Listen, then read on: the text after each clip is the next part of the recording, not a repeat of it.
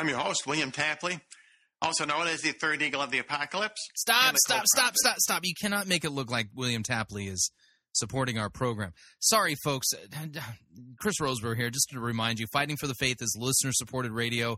That means we depend upon you, your generous gifts, and financial contributions in order to continue bringing Fighting for the Faith to you. And no, William Tapley is not our spokesperson. If you don't already support us financially, you can do so by visiting our website, fightingforthefaith.com. When you get there, you'll see two friendly yellow buttons. One says Donate, the other says Join Our Crew. And when you join our crew, you're signing up to automatically contribute $6.95 to the ongoing work and mission of Fighting for the Faith and Pirate Christian Radio. And, of course, if you would like to specify the amount that you would like to contribute, you can do so by clicking on the Donate button, or you can make your gift payable to Fighting for the Faith and send it to Post Office Box 508, Fishers, Indiana, zip code 46038. All right, on to the program. It starts with an earthquake, birds and snakes, an airplane. Lenny Bruce is not afraid. I have a hurricane, listen to yourself.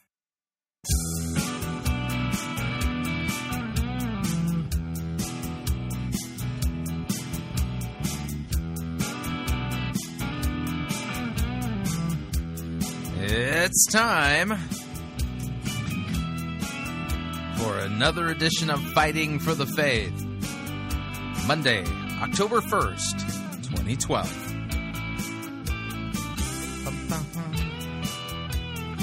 I hope you all had a good weekend.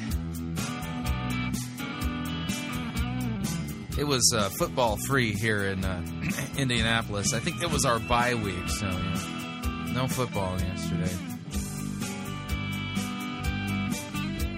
Dodgers are out of the playoffs, too. Yeah. Always am a frustrated sports fan. Thank you for tuning in. You're listening to Fighting for the Faith. My name is Chris Roseborough. I am your servant in Jesus Christ, and this is the program that dishes up a daily dose of biblical discernment, the goal of which, help you to think biblically, help you to think critically, and help you compare what people are saying in the name of God to the Word of God. Sadly, there is just no shortage of crazy, bizarre things being said about God. And so what we do is we slow down and, kind of work from the idea that unless God really, truly reveals something about himself and that we can trust that revelation, we probably ought not to believe it. And there are a lot of people out there who claim to be Bible-believing Christians, and yet what they believe, teach, and confess doesn't sound anything like what God has clearly revealed about himself in the pages of Scripture, in the Old and the New Testament. And by the way, I talk about this from time to time, but the way that I know that the Bible can be trusted and is to be trusted is because of Jesus Christ. Listen, I've never met God. I have not had a Starbucks coffee with him, haven't sat down at McDonald's to enjoy a Happy Meal with him or anything like that. I've never met him, and I would be speaking out of turn if I were to say anything about God without first checking to see if that's really what he's all about. And the way I know that the Bible's true is because Jesus himself put his stamp of approval on the Old Testament as we have it. That would be the Pentateuch, the histories, and the prophets. So those are the things that Jesus put his stamp of approval on and said that they are in fact the Word of God, that they are Scripture, and that they're authoritative. He quoted them as if they're authoritative. They're to be believed, not attacked. They're to be believed and not reinterpreted. And so Jesus put his stamp of approval on that, and then also he promised the disciples who would become the apostles that he would give them, through the Holy Spirit, the ability to remember and recall all the things that he said and taught. And what the apostles left us is an accurate, inspired by the Holy Spirit, infallible, inerrant record regarding the life, teaching, and deeds of Jesus Christ, who claimed to be none other than the God of the Jews of the Old Testament in human flesh. And he proved this by raising himself on the third day after he was crucified for our sins under Pontius Pilate. And so his resurrection from the grave is the proof and that he is who he claimed to be. And so we are not to have a view of Scripture other than Jesus' view. But on top of that, we're not to teach a different faith or have a different interpretation, if you would, of Scripture other than, well, what the clear meaning of the text is. And you can look at this stuff in Scripture. You can look at this stuff in the early writings of the church, and you get a really good idea of what it is that the faith that they believed, taught, and confessed. And we're not to be innovators. And we're not to be people who invent new things regarding Scripture. Now, at the request of a friend of mine, I was recently reading in Matt Harrison's book. Hang on a second here. Let me pull this up. The name of Matt Harrison's book is At Home in the House of My Fathers. And this was published a few years ago by Matthew Harrison, who is now the current president of the Lutheran Church Missouri Synod.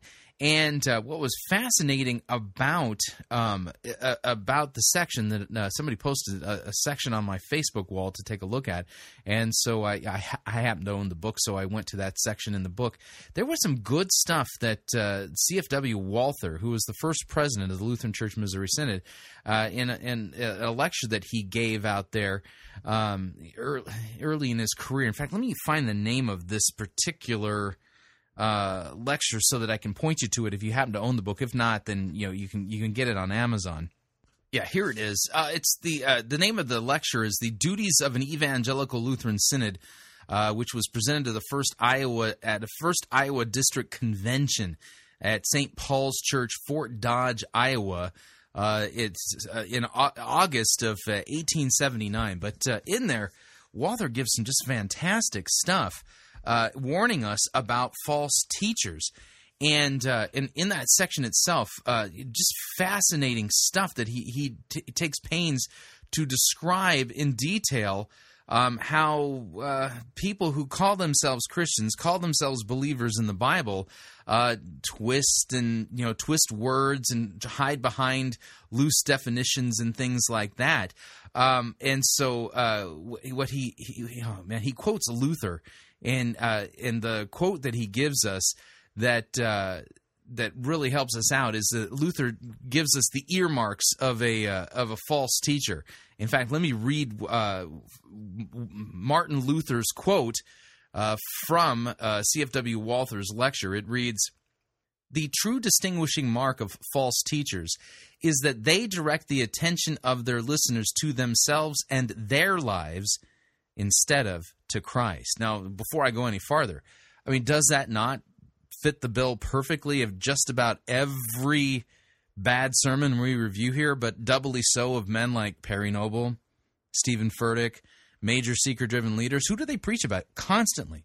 Themselves. In fact, Stephen Furtick, we've had to come up with our own terminology to describe what he does, and it's called narcigesis, narcissistic eisegesis, basically reading yourself into every passage. And so Luther, long before Stephen Furtick walked the earth. By the way, Luther, this quote comes from a sermon on the Gospel of John, chapter 1, verses 7 and 8, where John the Baptist says that Christ must increase and that he must decrease. So let me read that again. "The true distinguishing mark of false teachers is that they direct the attention of their listeners to themselves and their lives instead of to Christ. Pious Christian teachers direct the people away from themselves to Christ, as St. John here does and testifies.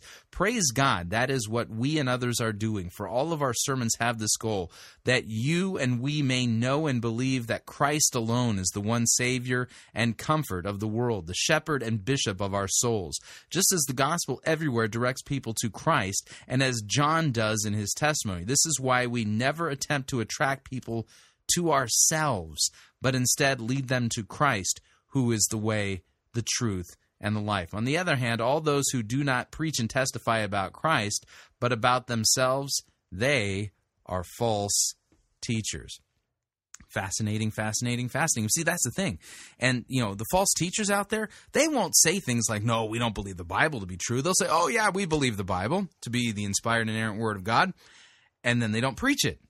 They preach themselves. They say, "Oh, yeah, we're Christ-centered." And then they won't preach Christ. Weird. It's just one of the most amazingly terrible, awful things.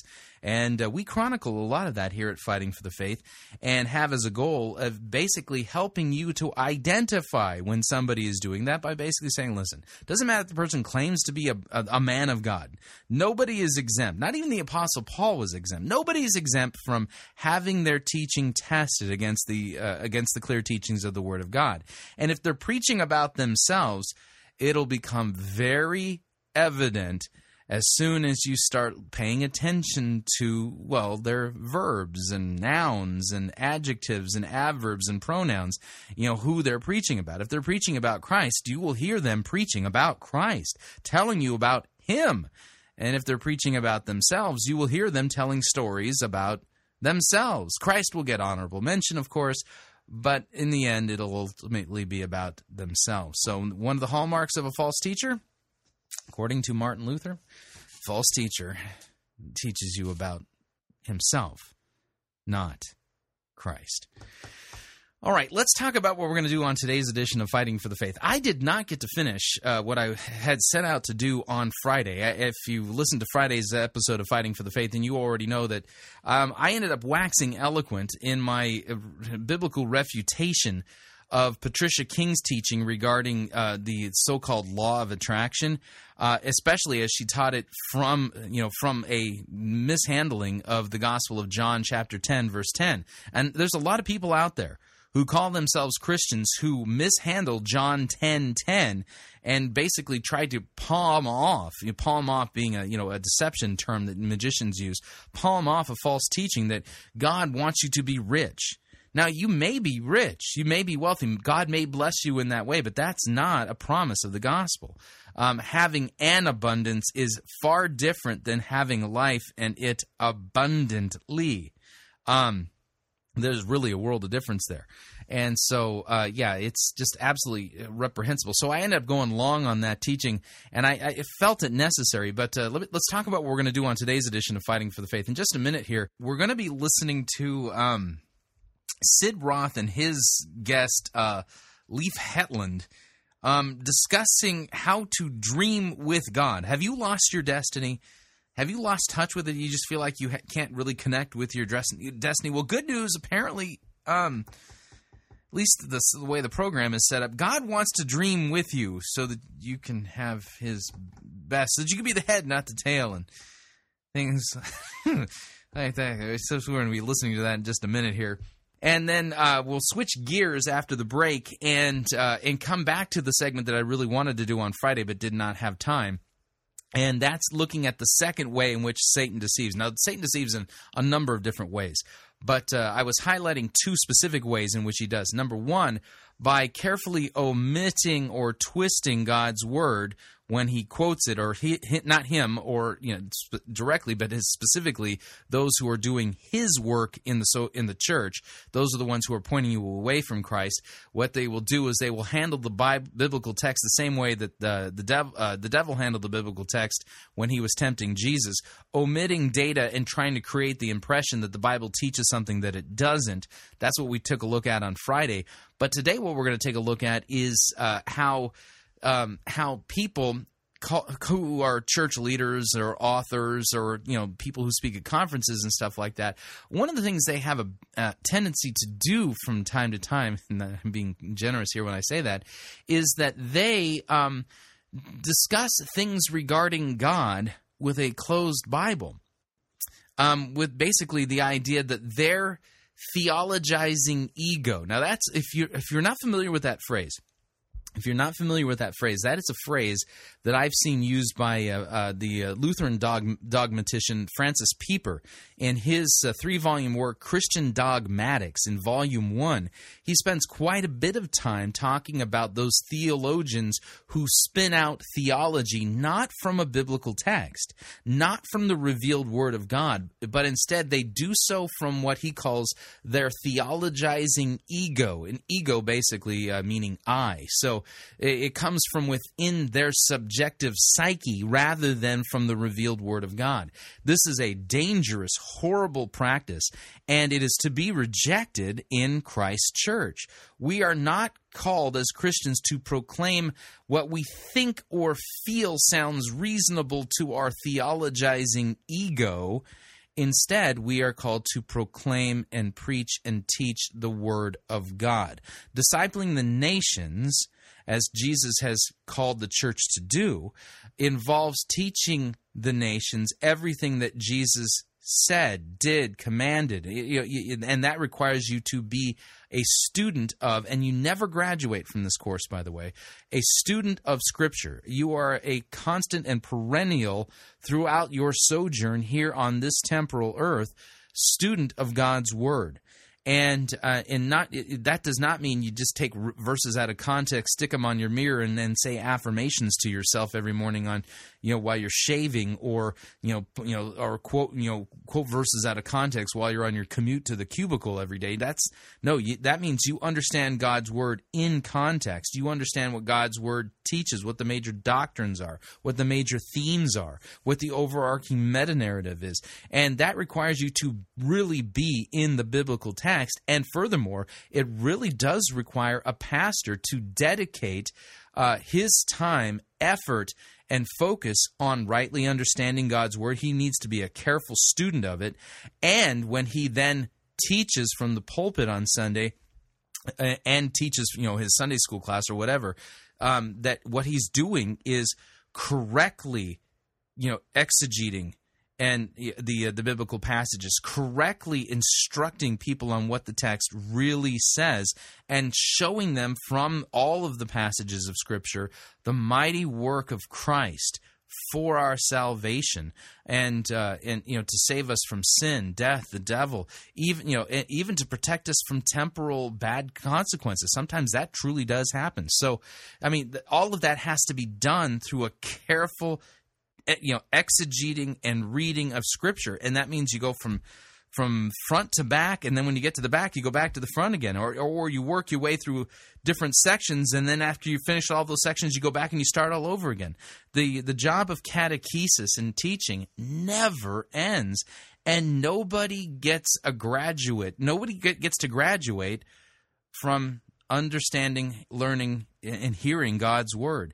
Even the teachers of God's Word understand that, that when you're in a biblical text and you're really digging hard into what it means, that there is so much that you learn in the course of really preparing to teach, that much of what you learn never even makes it to the pulpit or to the podium when you're teaching, or even to the radio. You just don't have time to get into it. But all of those pieces, none of them fall to the floor.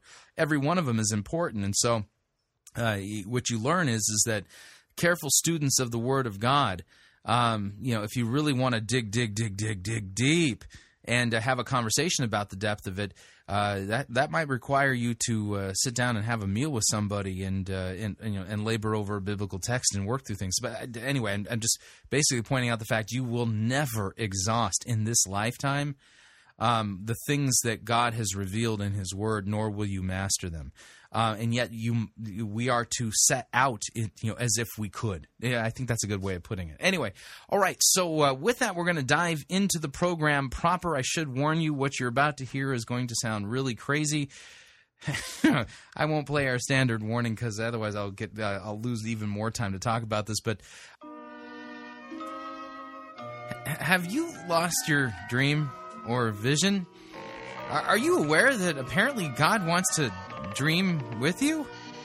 Yeah, if you've never heard that before, I can't find it in my Bible, well then, you're in for a surprise.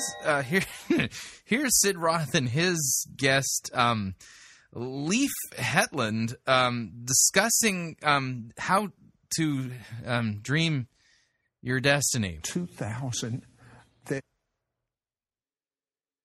How to dream your destiny. Yeah, here's Sid Roth to explain. Have you lost your impossible dream? My guest has a gift from God to teach you to dream. Dream with God. And to dream the impossible dream. Watch those dreams come to pass.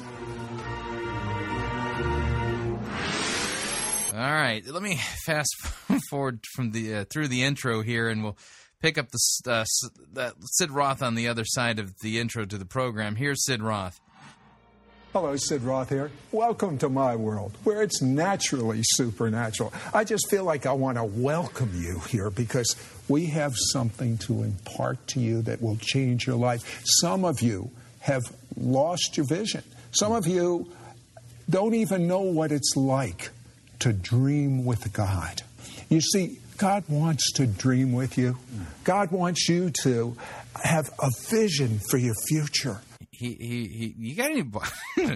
Just hearing this, just sitting and go, what are you smoking? Really, God just wants to dream with me. Yeah, I'm not familiar with those biblical passages.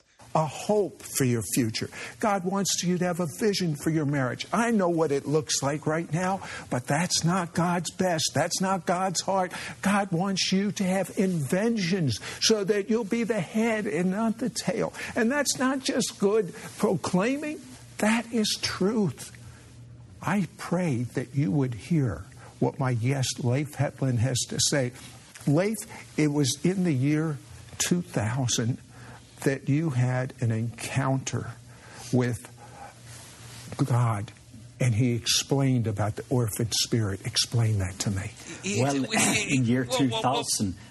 Sorry, couldn't get it to stop. He dreamed about the what? His baptism of love experience, where actually the orphan spirit in my life... The orphan spirit. Okay.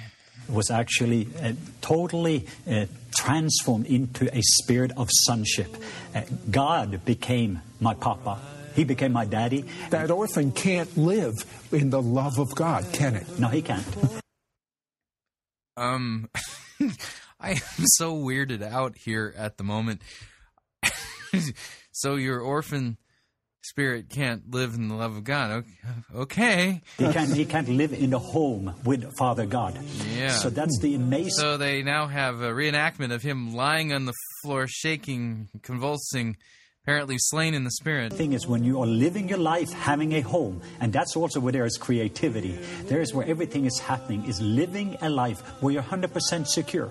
You are loved, you're valued, and you have a purpose. And out of that purpose, you start to get passion, and you start to dream again. So that... Yeah, that sounds eerily like all the seeker-driven purpose sermons that we hear, just with a weird Sid Roth supernatural twist to it. Kind of a foundation to dream with God. And now I have the opportunity to live my dream. You know, when you... And that would be what? Say that... I think of a teaching I heard of yours where you talked about that amazing true life story of Susan Boyle when she... Yeah, we all know the Susan Boyle story, yeah. Bang on national television. Tell me about that. Well, I just watched on YouTube many years, or actually several years ago, and Susan Boyle, I think she's probably touched most of the American homes. Yeah, we're all familiar with the Susan Boyle story. What does this have to do with God wanting to dream with us? Today you would... And orphan spirits and things like that. Travel all over America, and she's filling up Coliseum of people hearing her. But she was on audition for similar like the American Idol over in England. Yeah, like I said, we're all familiar with the story. What does this have to do with the Bible again? And when she came there, she probably looked like a good old country girl. She in the middle 40s, maybe don't look the best. So everybody literally was judging her. Even the judges, Simon, he kind of rolled his eyes. They made mockery out of her. And they thought, what do you want to do? Why are you here? Yeah, you know, I was watching that, and I thought that was awful. I felt my heart went out to her. It did for me. That. But I think also because we all can identify with Susan Boyle. We have all these odds against us, and that's why she... Yeah, weird that this is a Christian television program, and boy, we sure aren't hearing, like, anything about Christ, like, at all. But she said, I have a dream. And she even mentioned that what her dream was. She wanted to be actually a worldwide singer.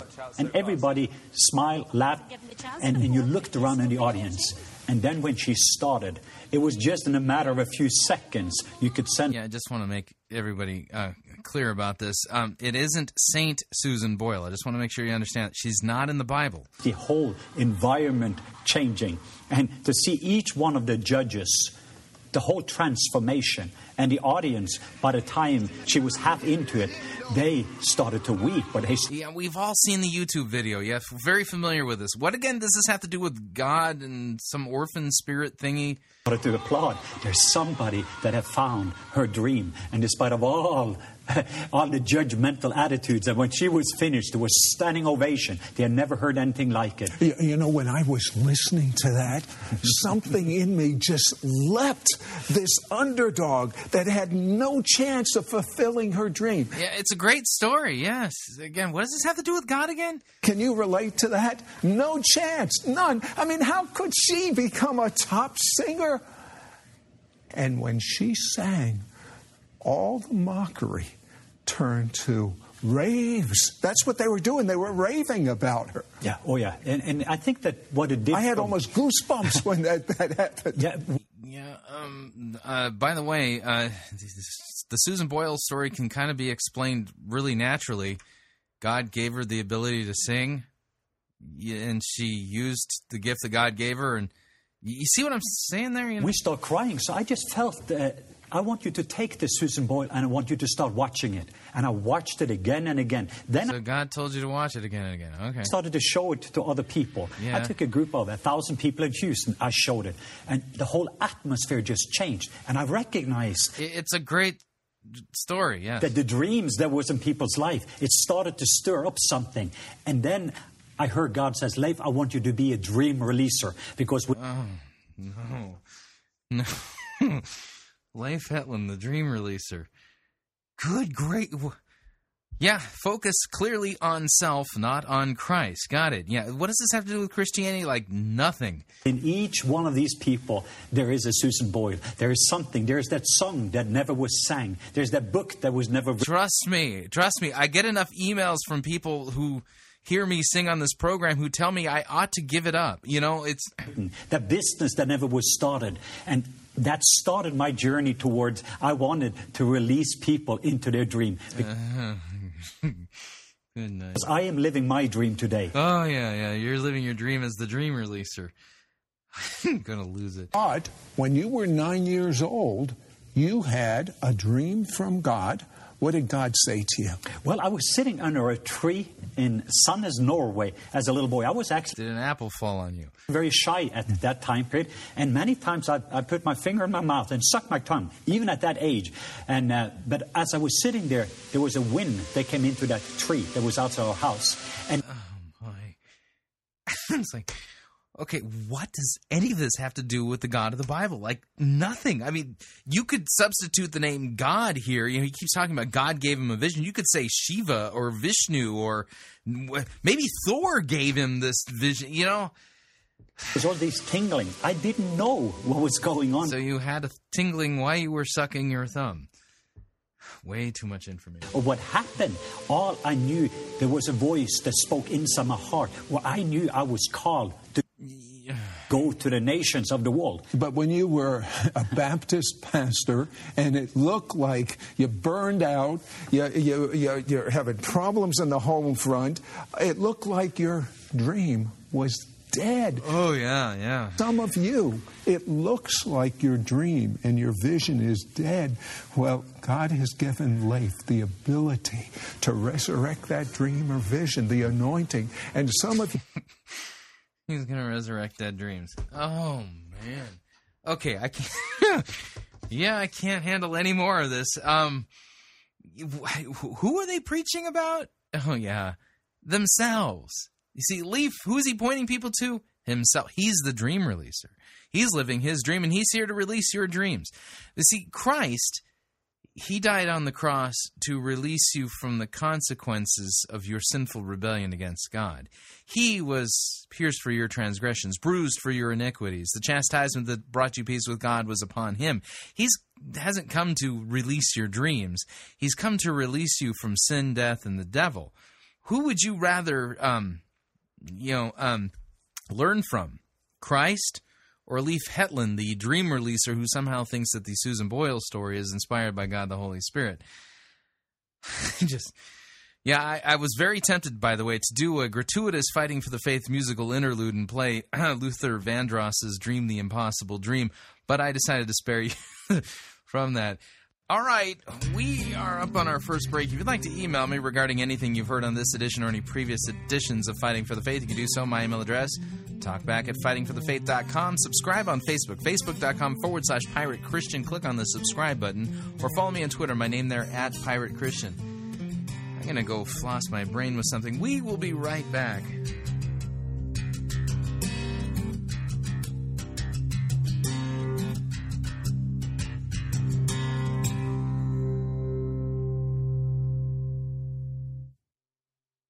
When he asked Peter, "Who do you say that I am?" Jesus wasn't looking for affirmation. You're listening to Fighting for the Faith. You're listening to Pirate Christian Radio. We'll be taking your false doctrine now.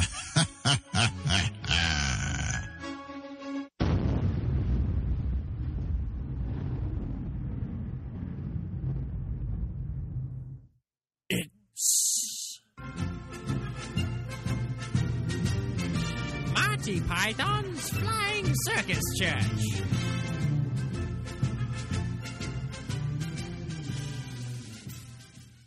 The management of Marty Python's Flying Circus Church would like to again apologize. Normally we try to do parody here at Marty Python's Flying Circus Church. Unfortunately, the church continues to just parody itself. Case in point, Rabbi Michael Zeitler's Anointed Shofar CD. This is a real commercial. When Rabbi Michael Zeitler blows the shofar, miracles take place. He wants to see God break every stronghold of the enemy in your life, healing you emotionally, physically, even in your relationships, bringing salvation to your entire household. Call now and receive both Rabbi Michael Zeitler's anointed audio CD, Sound of the Shofar, plus his brand new prophetic book, Why Israel is Supernatural, for a donation of $25. Shipping and handling is included. Ask for offer number 9081. Listen to this anointed audio CD. Allow God's glory to fill the room as Rabbi Zeitler shares from the scriptures and then blows the shofar over every issue you are facing, including mental and emotional disorders, confusion, fear, stress, grief, nightmares, insomnia, pain, sickness and disease, addictions, eating disorders, weight loss, injustices, persecution, finances, marriages, rebellious children, freedom from the occult and demonic oppression, and so much more. Through Rabbi Zeitler's brand new prophetic book, Why Israel is Supernatural, you will learn how you and your family can obtain supernatural protection in the midst of the end-time judgments about to be unleashed on planet Earth. Don't miss out on getting both Rabbi Michael Zeitler's anointed audio CD, Sound of the Shofar, plus his brand new prophetic book, Why Israel is Supernatural, for a donation of $25. Shipping and handling is included. Ask for offer number 9081. Call or write today.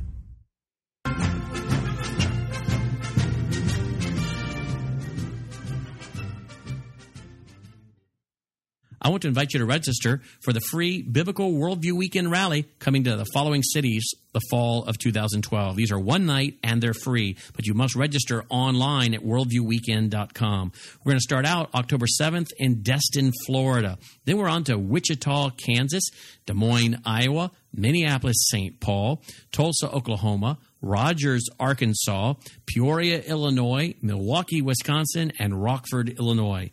They're free, they're one night, and it's the Biblical Worldview Weekend Rally. Full details at worldviewweekend.com. That's worldviewweekend.com. Please post this on your Facebook, put it out to your email address book. Help us get out the word about these free Fall 2012 Biblical Worldview Weekend Rallies.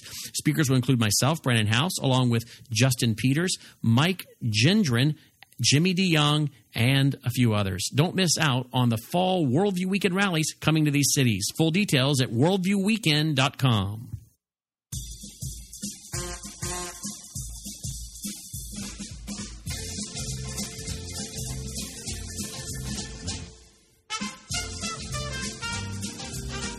Keep more of your money in your pocket. Hi, Chris Roseborough here. If you're planning to travel anytime in the near future, then don't pay more for airfare, hotel rooms, or rental cars than you need to. Longtime Pirate Christian Radio featured advertiser Cheap O Air can save you a Tijuana taxi load of money on all of your travel needs. Plus, Cheapo Air has a seasonal promotional code for all of our listeners that will save you an additional $10 off of Cheapo Air's already low prices. Visit piratechristianradio.com/cheap. Write down the promo code and then click on the banner and then book your travel today. Again, that's piratechristianradio.com/cheap.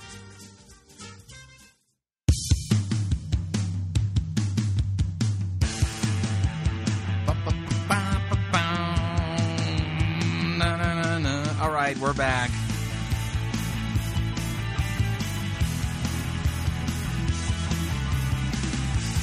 Warning, false teachers point you to themselves. Christian preachers point you to Christ. It's kind of that simple. Just a reminder, Fighting for the Faith is listener-supported radio. That means that we depend upon you and your generous gifts and financial contributions in order to continue to bring Fighting for the Faith to you into the world. And you can partner with us by visiting our website, fightingforthefaith.com. When you get there, you'll see our two friendly yellow buttons. One says donate, the other says join our crew. When you join our crew, you're signing up to automatically contribute $6.95 every month to the ongoing work and mission of Fighting for the Faith and Pirate Christian Radio. Of course, if you'd like to specify the amount that you would like to contribute, you can do so by clicking on the donate button, or you can make your gift payable to Fighting for the Faith and then send that to Post Office Box 508, Fishers, Indiana, zip code 46038. Okay, moving on to the section I wanted to get to on Friday, but cut myself short because I went long. But here, we got to do this right.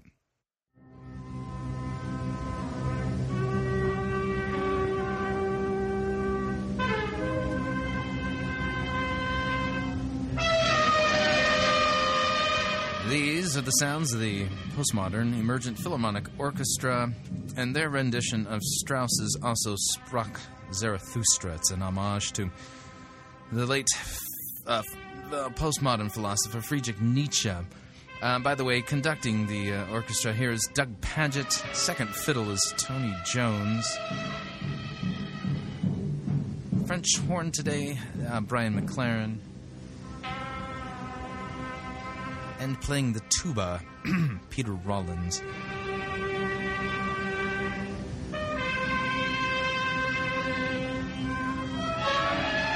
As you can hear, they are led by the Spirit and not being constricted by limiting modernist definitions of notes. They are just letting the music flow as they feel it being channeled through them by the Spirit of God.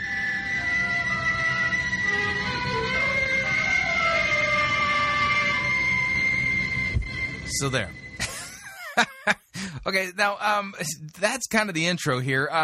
Doug Pagitt on his radio program, you can find this at dougpagittradio.com, recently did a segment called The Problem with the Atonement. The Problem with the Atonement. So apparently there's a problem with the Atonement. Did you know there was a problem with the Atonement? If your Atonement has a problem with it, you might want to go and see if, an expert on that, see if you can get it fixed. But here's the issue, okay? And I'll explain this using Doug Pagitt and his guest. I forget the name of the gal who's with him, but last name Peterson. Anyway, there's a gal on the radio program with him. She wrote a book regarding Harry Potter and J.K. Rowling. But anyway, so here's the idea. Okay. Christian theologians do not spin theology out of their heads. They don't spin it out of their theologizing ego. They don't spin theology by sitting there going, okay, this idea here in the Bible seems reasonable. This idea doesn't seem rational, therefore it's not true. We don't do theology by consensus. We don't vote using beads or anything like that. Christian theologians, Christian teachers, Christian pastors, and Christian authors are to rightly handle God's Word and not discuss Christian doctrine apart from what God has revealed in Scripture. It's really that simple. Christian theology is like astronomy. It is an observational science, okay? And the galaxies and stars that we are to look at when it comes to Christian theology, the place where we point our telescopes, if you would, using the metaphor, is into God's Word.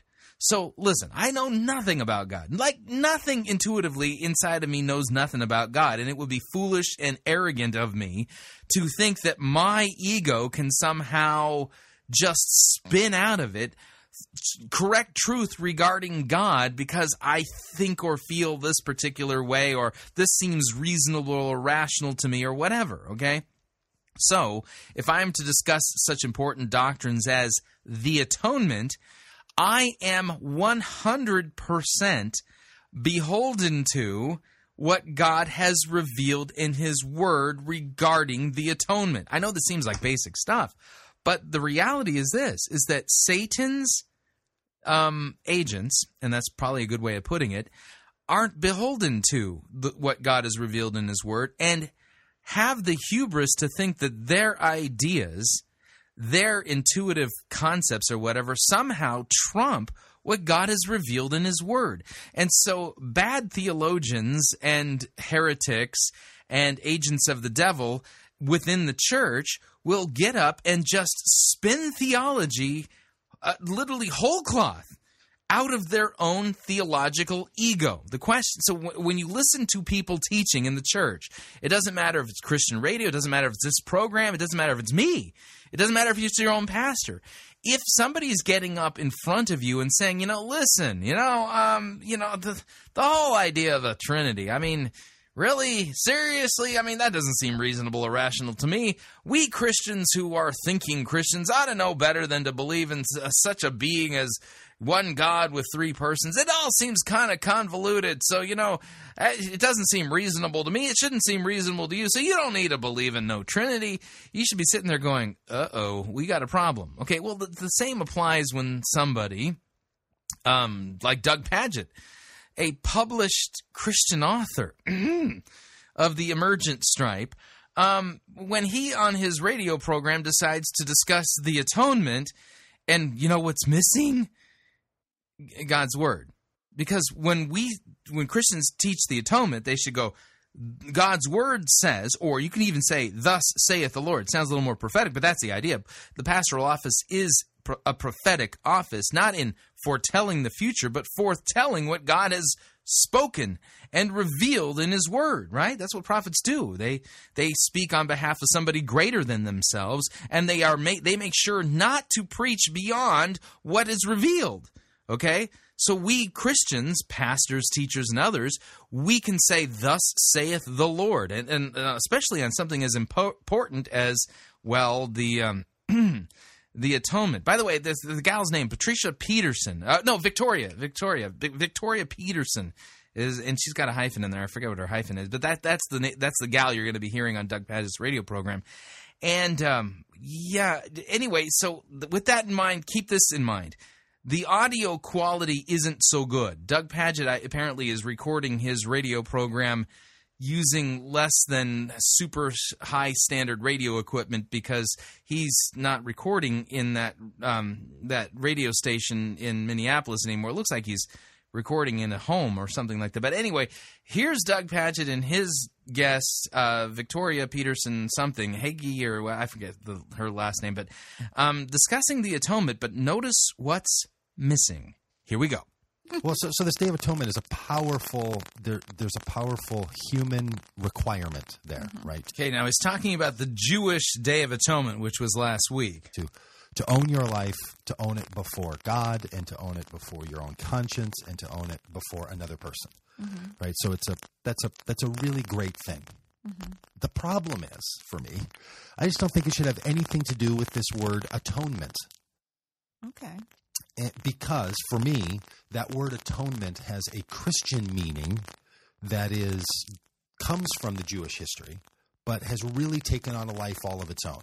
And in Christian theology, atonement is spoken of as this one-time action that Jesus was engaged in that somehow had some effect on the economy of God's interaction with humankind or creation, and that atoning sacrifice of Jesus' life happened, and then it completed the atonement requirement. So there's a completion of atonement. He was the final sacrifice, the last atonement, this kind of thing. Now, notice he's describing what really the Bible teaches regarding atonement, and apparently he's not too hip to this.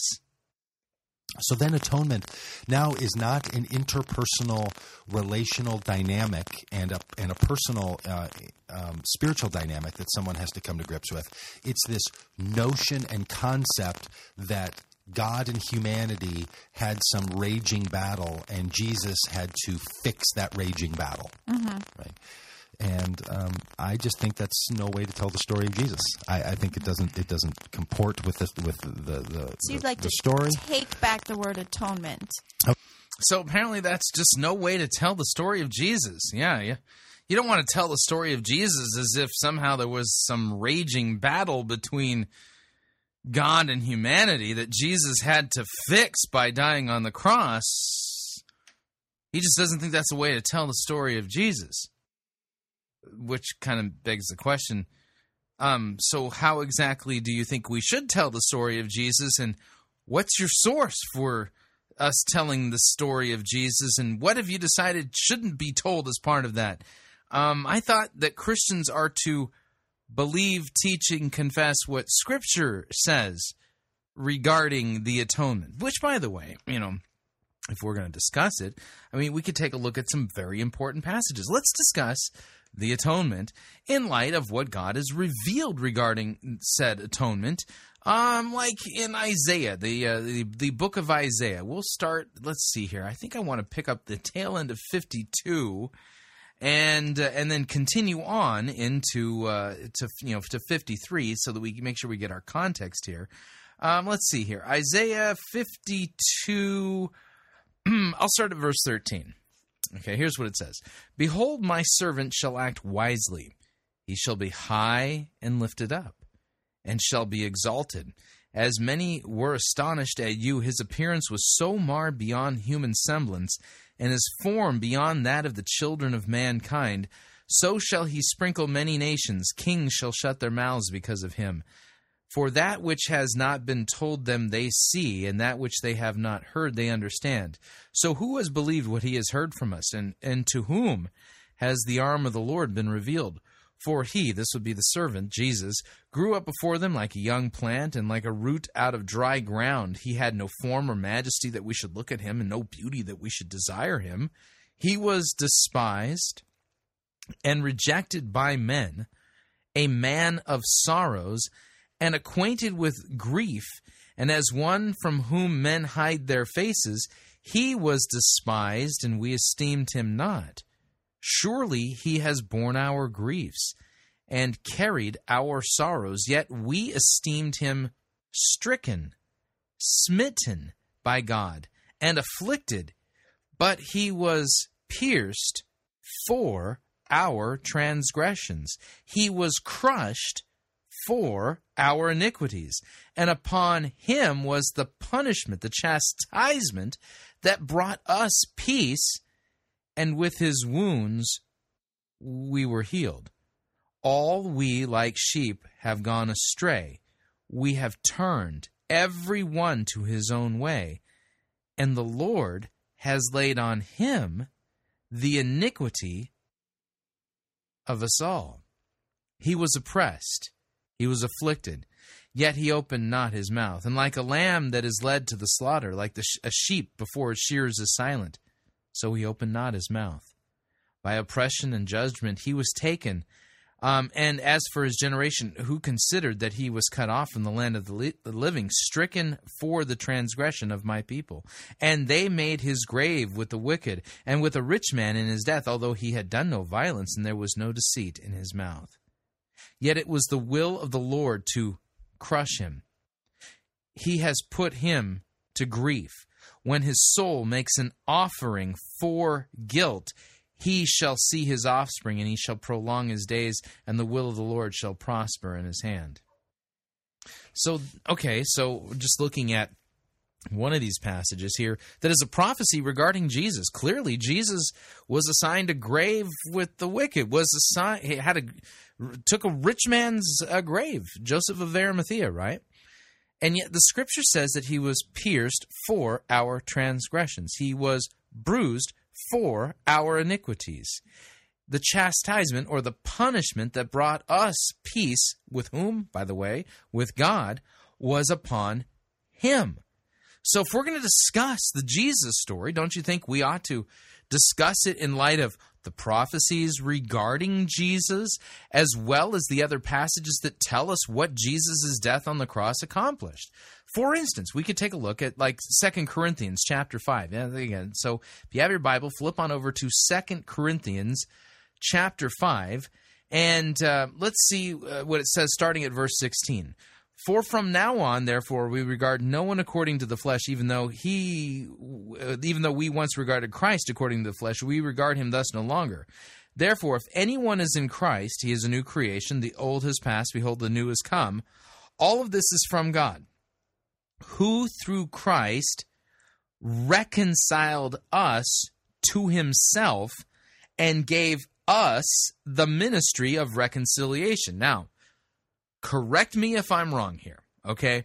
But if you need to be reconciled to somebody, that assumes that there is a rift in the relationship, okay? And in fact, many people talk about the need for people to have a personal relationship with Jesus. Well, the reality is this, is that each and every one of us, according to Scripture, is born with a relationship with Jesus. And it's a bad one. Okay, it's not good. No, Ephesians chapter 2 says that we were born dead in trespasses and sins and were by nature objects of God's wrath. See Ephesians chapter 2, verses 1 through 3.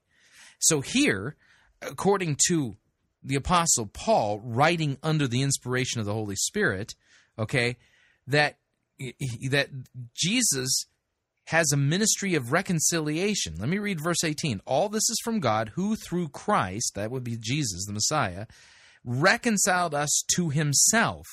So God has reconciled us to himself through Christ. And it goes on to explain how that reconciliation took place, okay? Who through Christ reconciled to us to himself and gave us the ministry of reconciliation. That is, in Christ, God was reconciling the world to himself, not counting their trespasses against them, and entrusting to us the message of reconciliation. Therefore, we are ambassadors for Christ. God is making his appeal through us, so we implore you on behalf of Christ to be reconciled to God, who for our sake made him to be sin, who knew no sin, so that in him we might become the righteousness of God.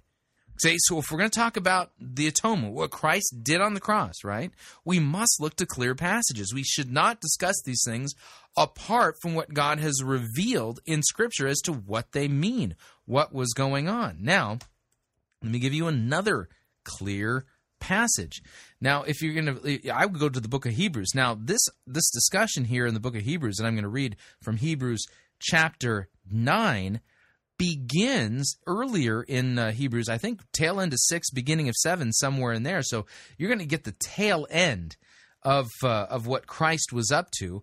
And here's what it says. Hebrews chapter 9, verse 11. But when Christ appeared as a high priest of the good things that have come, then through the greater and more perfect tent not made with his hands, that is, of his creation, he entered once and for all into the holy places, not by means of the blood of goats and calves, but by means of his own blood, thus securing an eternal redemption.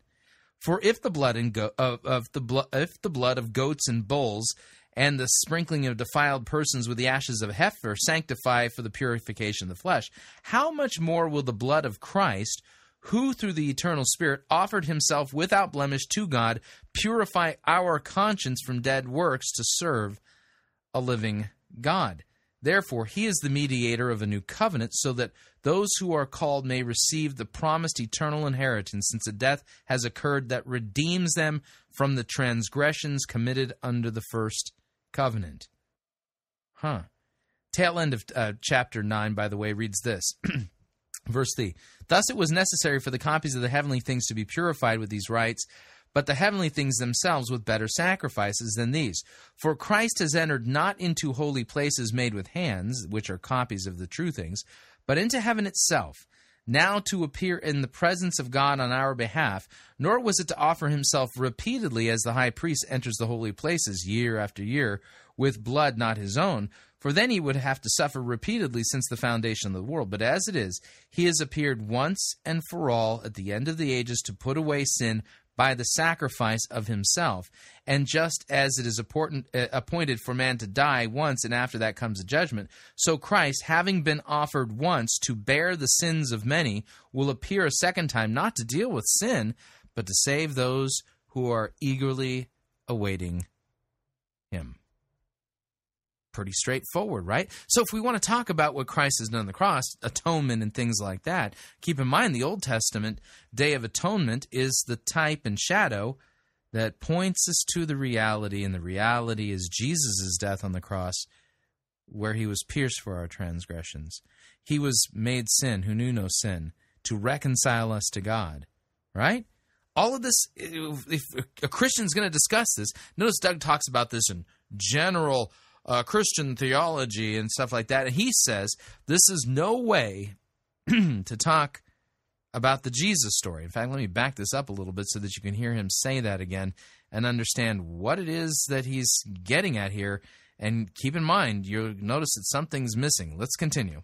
On the economy of God's interaction with humankind or creation, and that atoning sacrifice of Jesus' life happened, and then it completed the atonement requirement. So there's a completion of atonement. He was the final sacrifice, the last atonement, this kind of thing. So then atonement now is not an interpersonal relational dynamic and a personal spiritual dynamic that someone has to come to grips with. It's this notion and concept that God and humanity had some raging battle, and Jesus had to fix that raging battle. Right? But isn't that exactly what 2 Corinthians 5 said? That God reconciled us to himself through Christ. Reconciliation kind of recognizes that there's a raging battle, right? And I just think that's no way to tell the story of Jesus. I think it doesn't comport with the So you'd like the to story. take back the word atonement. I would like to drop the whole notion. It's too. So Doug Pagitt wants to drop the whole notion of atonement. Really? Wow. Maybe we should stop calling Doug Pagitt a, quote, Christian, and refer to him as a Pagittian. That's what I think probably a good way to put. So the Pagittian religion has nothing to do with atonement, right? He wants to tell the story of Jesus without that concept altogether, right? Yet I just read to you clear passages that tell us what Christ was doing on the cross and how that atonement did what it did, right? Tainted now? It's too tainted, yes. And I even think that in Jewish community, you know, if you go back in what we can find in the Israelite community and in the burgeoning Judean communities, I think atonement really did carry a sensibility that God or the gods had to be appeased, and that there's an unpleased God who... Yeah, that would be what Ephesians 2 says, that we were born dead in trespasses and sins and objects of God's wrath. That's what God reveals we deserve and earn because of our sin and rebellion against him. I'm just using clear passages here. Where do the Pagittians get their theology from? I mean, how do they know these things regarding God? Is temperamental and needs to have things made right, or... Well, and kind of stupid, right? I mean, like, a bit. We can trick God. Right. Pretend that we're wearing Jesus' clothes. Isn't that kind of how it's set up in church? Oh, isn't that interesting? Like a covering or something? Yeah, like you're in a costume, you're wearing Jesus' little... Where God's like, are you Batman? outfit. No one... Now, it's interesting that she would say that, okay, because that's another theme in Scripture. Scripture describes... Christians as being clothed in the righteousness of Christ. Let me give you a few passages. Isaiah chapter 61, verse 10 says, I will greatly rejoice in the Lord. My soul shall exult in my God, for he has clothed me with the garments of salvation. He has covered me with the robe of righteousness. Okay? Philippians chapter 3, verses 8 through 9, describing the imputed righteousness of Christ. It says, that I might gain Christ and be found in him, not having a righteousness of my own that comes from the law, but that which comes through faith in Christ, the righteousness that is from God that depends on faith. Or we could even go a little further with this. Zechariah chapter 3, verses 3 through 5. Now Joshua was standing before the angel, clothed with filthy garments, and the angel said to those who were standing before him, remove the filthy garments from him. And he said, behold, I have taken your iniquity away from you. I will clothe you with pure vestments. And I said, let them put a clean turban on his head. So they put a clean turban on his head and clothed him with garments, and the angel of the Lord was standing by. Or, take a look at this passage here. Revelation chapter 7, verses 13 through 14. Then one of the elders addressed me, saying, who are these, clothed in white robes, and from where have they come? I said to him, sir, you know. And he said to me, these are the ones coming out of the great tribulation. They have washed their robes and made them white in the blood of the Lamb. So here we've got Doug Pagitt and Victoria basically poo-pooing what Scripture says, what God has revealed in His Word, as if somehow they and their theologizing egos know better than the Apostle Paul or the Apostle John or Isaiah the prophet regarding what Jesus was doing on the cross and what he accomplished. Frightening thing, though, don't you think? Bruce Wayne, but I'm in the Jesus outfit. So I'm now dressed Jesus. up in this. I'm clothed in this, right? Yeah. To borrow that language. I'm still a piece of garbage, but never mind that. Underneath it all. Yeah. Right. Well, and see, this is what it does, because then in Christian theology... So they're mocking what the Bible reveals. Have these other words that get that are elevated to the same conversation with atonement. So you have justification, righteousness. Yeah, justification, dikaiosune, or dikaio, the verb, means to declare righteous, to declare not guilty. It's a courtroom term used in the Bible. I look at like Romans chapter 3.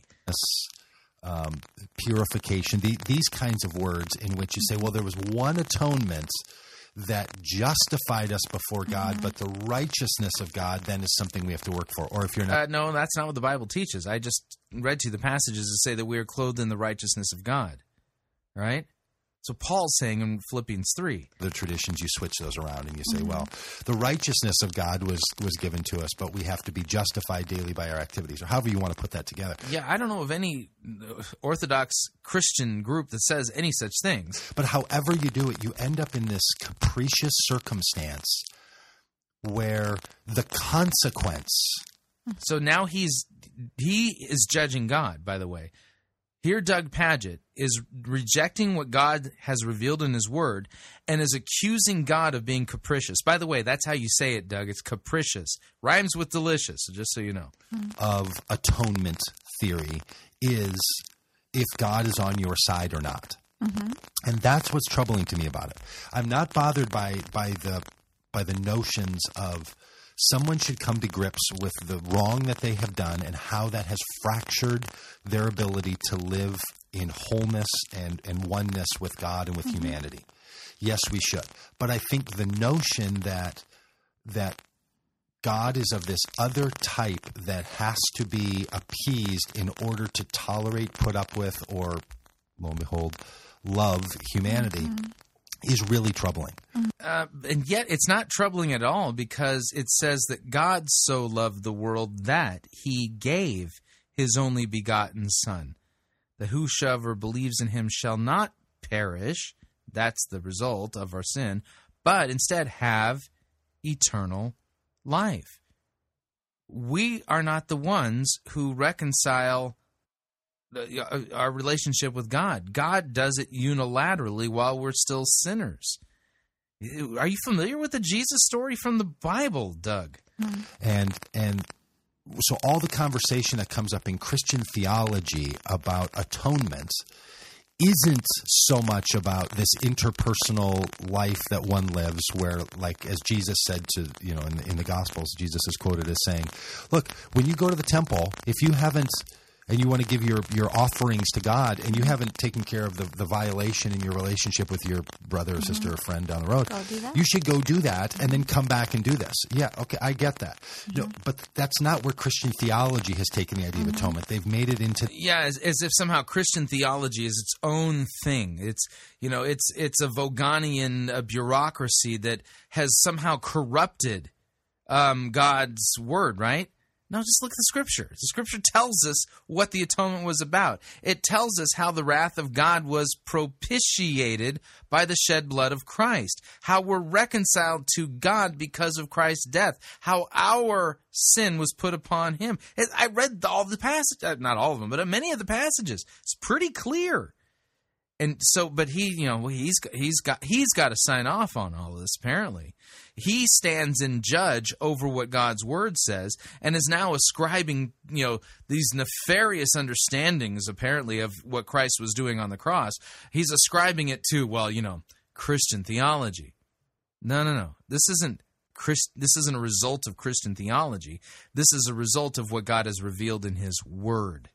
This Christian theology has made it into this, like, cosmic exchange that happens. Yeah, because, Christian theology did that. No, God did that. He revealed it in his word. Right. And once it gets into that cosmic exchange, you now have God not in the midst of all this, but God sort of removed from humanity. And really, how can God be removed from humanity when the incarnation? See, this again, it's like he's saying these things, but it's like, he's just extrapolating these concepts out of his own head, and no Christian pastor, preacher, teacher, or author should be doing such things. Let me read to you another thing that would basically contradict what he's saying here. Does he not know his Bible? Okay, somehow the atonement makes God somehow separate? No, it doesn't.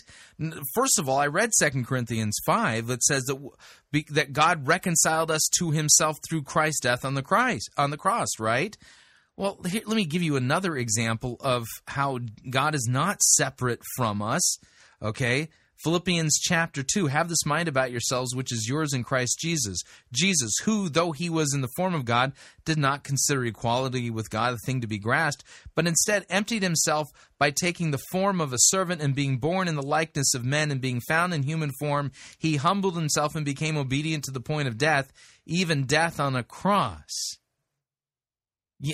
I mean, the whole atonement is tied into the incarnation, and the incarnation doesn't tell us that God has somehow separated himself from us.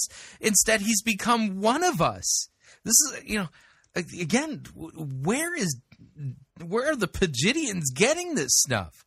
They're not, obviously they're getting this out of the theologizing ego of Doug Pagitt, which is not somehow bound to the Word of God. So how can you discuss what Jesus did apart from what God has revealed that he has done? Dealing with this, in the books somewhere, it's disempowering to people? You think it leaves people? I think it's built around the notion that God and humans are in constant agitation with one another. Yeah, that would be because we sin against God, and we've earned his wrath and judgment, right? Right. That's what the Scripture says, by the way, Doug. And that's what really, that's the part that really gets me, is if you need to have your sins atoned for in the sense of so that God is not your enemy and God is your friend, I think that's just beginning from the wrong place. Okay, so that's what he thinks. He thinks that's just beginning from the wrong place. But I would ask the question like this, okay? Has Doug Pagitt spent time physically with Jesus while Jesus was on the earth? And the answer to the question, by the way, is no, he hasn't. Jesus' earthly ministry was 2,000 years ago. Well, let me read to you the eyewitness testimony that was given to us by the Apostle John, who did spend 3 years with Jesus prior to Jesus' death on the cross, and was an eyewitness to Jesus' ministry from both the beginning of it all the way to his ascension, right? Okay? here's what John says. John 3:16, for God so loved the world that he gave his only Son, that whoever believes in him should not perish, but have eternal life. For God did not send his Son into the world to condemn the world, but in order that the world might be saved through him. Whoever believes in him is not condemned, but whoever does not believe is condemned already, because he has not believed in the name of the only Son of God. And this is the judgment. Light has come into the world, and the people love darkness rather than light, because their works were evil. For everyone who does wicked things hates the light and does not come to the light, lest his work should be exposed. But whoever does what is true comes to the light, so that it may be clearly seen that his works have been carried out in God. That's Jesus. That's what Jesus said. Okay? That God sent his Son into the world not to condemn the world, but whoever believes is not condemned, but whoever will not believe or does not believe is condemned already. And then Paul, the Apostle John, ends this chapter with this, verse 36. Whoever believes in the Son has eternal life. Whoever does not obey the Son shall not see life, but the wrath of God remains on him. The wrath of God remains on him. So what Doug poo-poos and says, this is just a terrible starting point, and he rejects the concept outright, he's not rejecting, quote, Christian theology. He's rejecting God's word and what God has revealed in his word regarding what Christ has done and what Christ himself said that he was doing. And he's rejecting the eyewitness testimony regarding what Jesus taught. And so who are we to believe? Who has the greater authority? The eyewitnesses to the resurrection of Jesus, those who spent 3 years with Jesus during his earthly ministry, or Doug Pagitt, who comes along in the 21st century, is a published Christian author, and he knows better than the Apostle John. He knows better than Jesus. He knows better than Isaiah. You see the problem here? It's Doug Pagitt's theologizing ego that's the problem. And he thinks he knows better. And he's doing, quote, theology without even opening up his Bible. And clearly not bending his knee to what God has revealed in his word. Pray for Doug Pagitt. He is in deep theological kimchi. All right, we're up on our second break. If you'd like to email me regarding anything you've heard on this edition or any previous editions of Fighting for the Faith, you can do so. My email address, talkback@fightingforthefaith.com, or you can ask to be my friend on Facebook. It's facebook.com/Pirate Christian, or you can follow me on Twitter. My name there, @Pirate Christian. When you get to Facebook, by the way, click on the subscribe button. We will be right back. Sermon review, a vision casting sermon from down under. Should be interesting. Don't want to miss it. We'll be right back.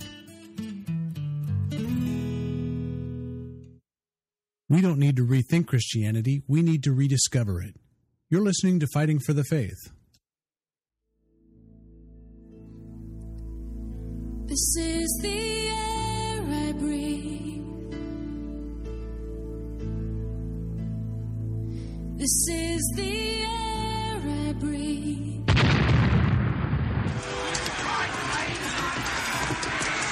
I've had enough of this sissy, pansy, cannon fodder written music you have the audacity to call worship. Men, put this entire girly praise band in the boo box. Let's wheel in the organ and get some real worship music underway.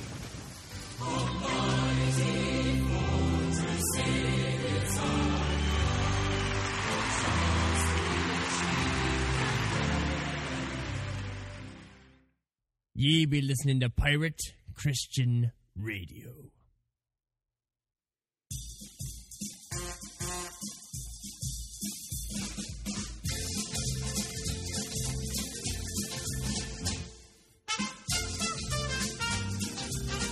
Keep more of your money in your pocket.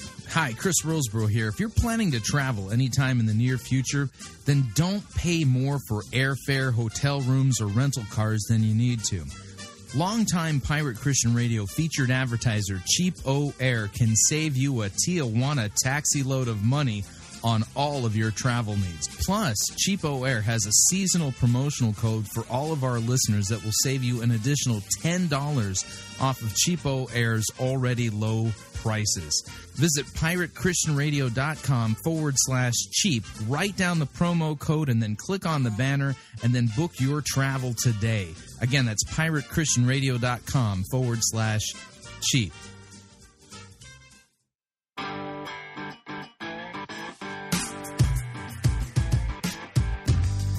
Okay, we're back. Hour number 2 of Fighting for the Faith. We're well into it here at Fighting for the Faith. Sermon review time. This is a crazy sermon. I've noticed that a lot of the seeker-driven churches are doing vision casting around this time of the year. Driscoll's been doing it. Rick Warren was gonna do it, but he got sick and went into the hospital. He just got out, so they had to put off their vision night. But we're going to be listening to a vision casting sermon here. Let me cue this up and I'll explain in a second.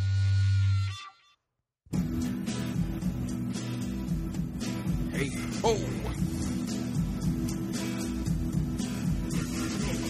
The good, the bad, the ugly. We review it all here at Fighting for the Faith. We're an equal opportunity sermon reviewing service. Today's sermon... yeah, that's kind of a stretch. Comes to us via Planet Shakers City Church, Melbourne, I think Australia here, yep.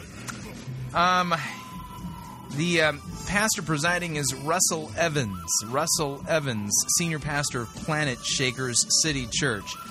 This is their vision casting sermon.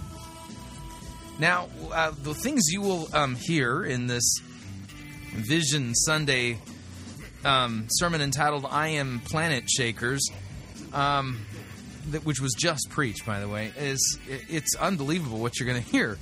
A complete mangling of Isaiah 60, narcissistic, Genesis 2, people taking a vow and an oath to be planet shakers and stuff like that, and as well as direct revelation from God. And you'll notice that Russell has a hard time, like, even closely, properly, even remotely handling God's Word correctly at all, which basically should tip you off to the fact that he's not actually hearing from God the Holy Spirit. Yeah, his false doctrine and mishandling of God's Word precludes him from being a prophet.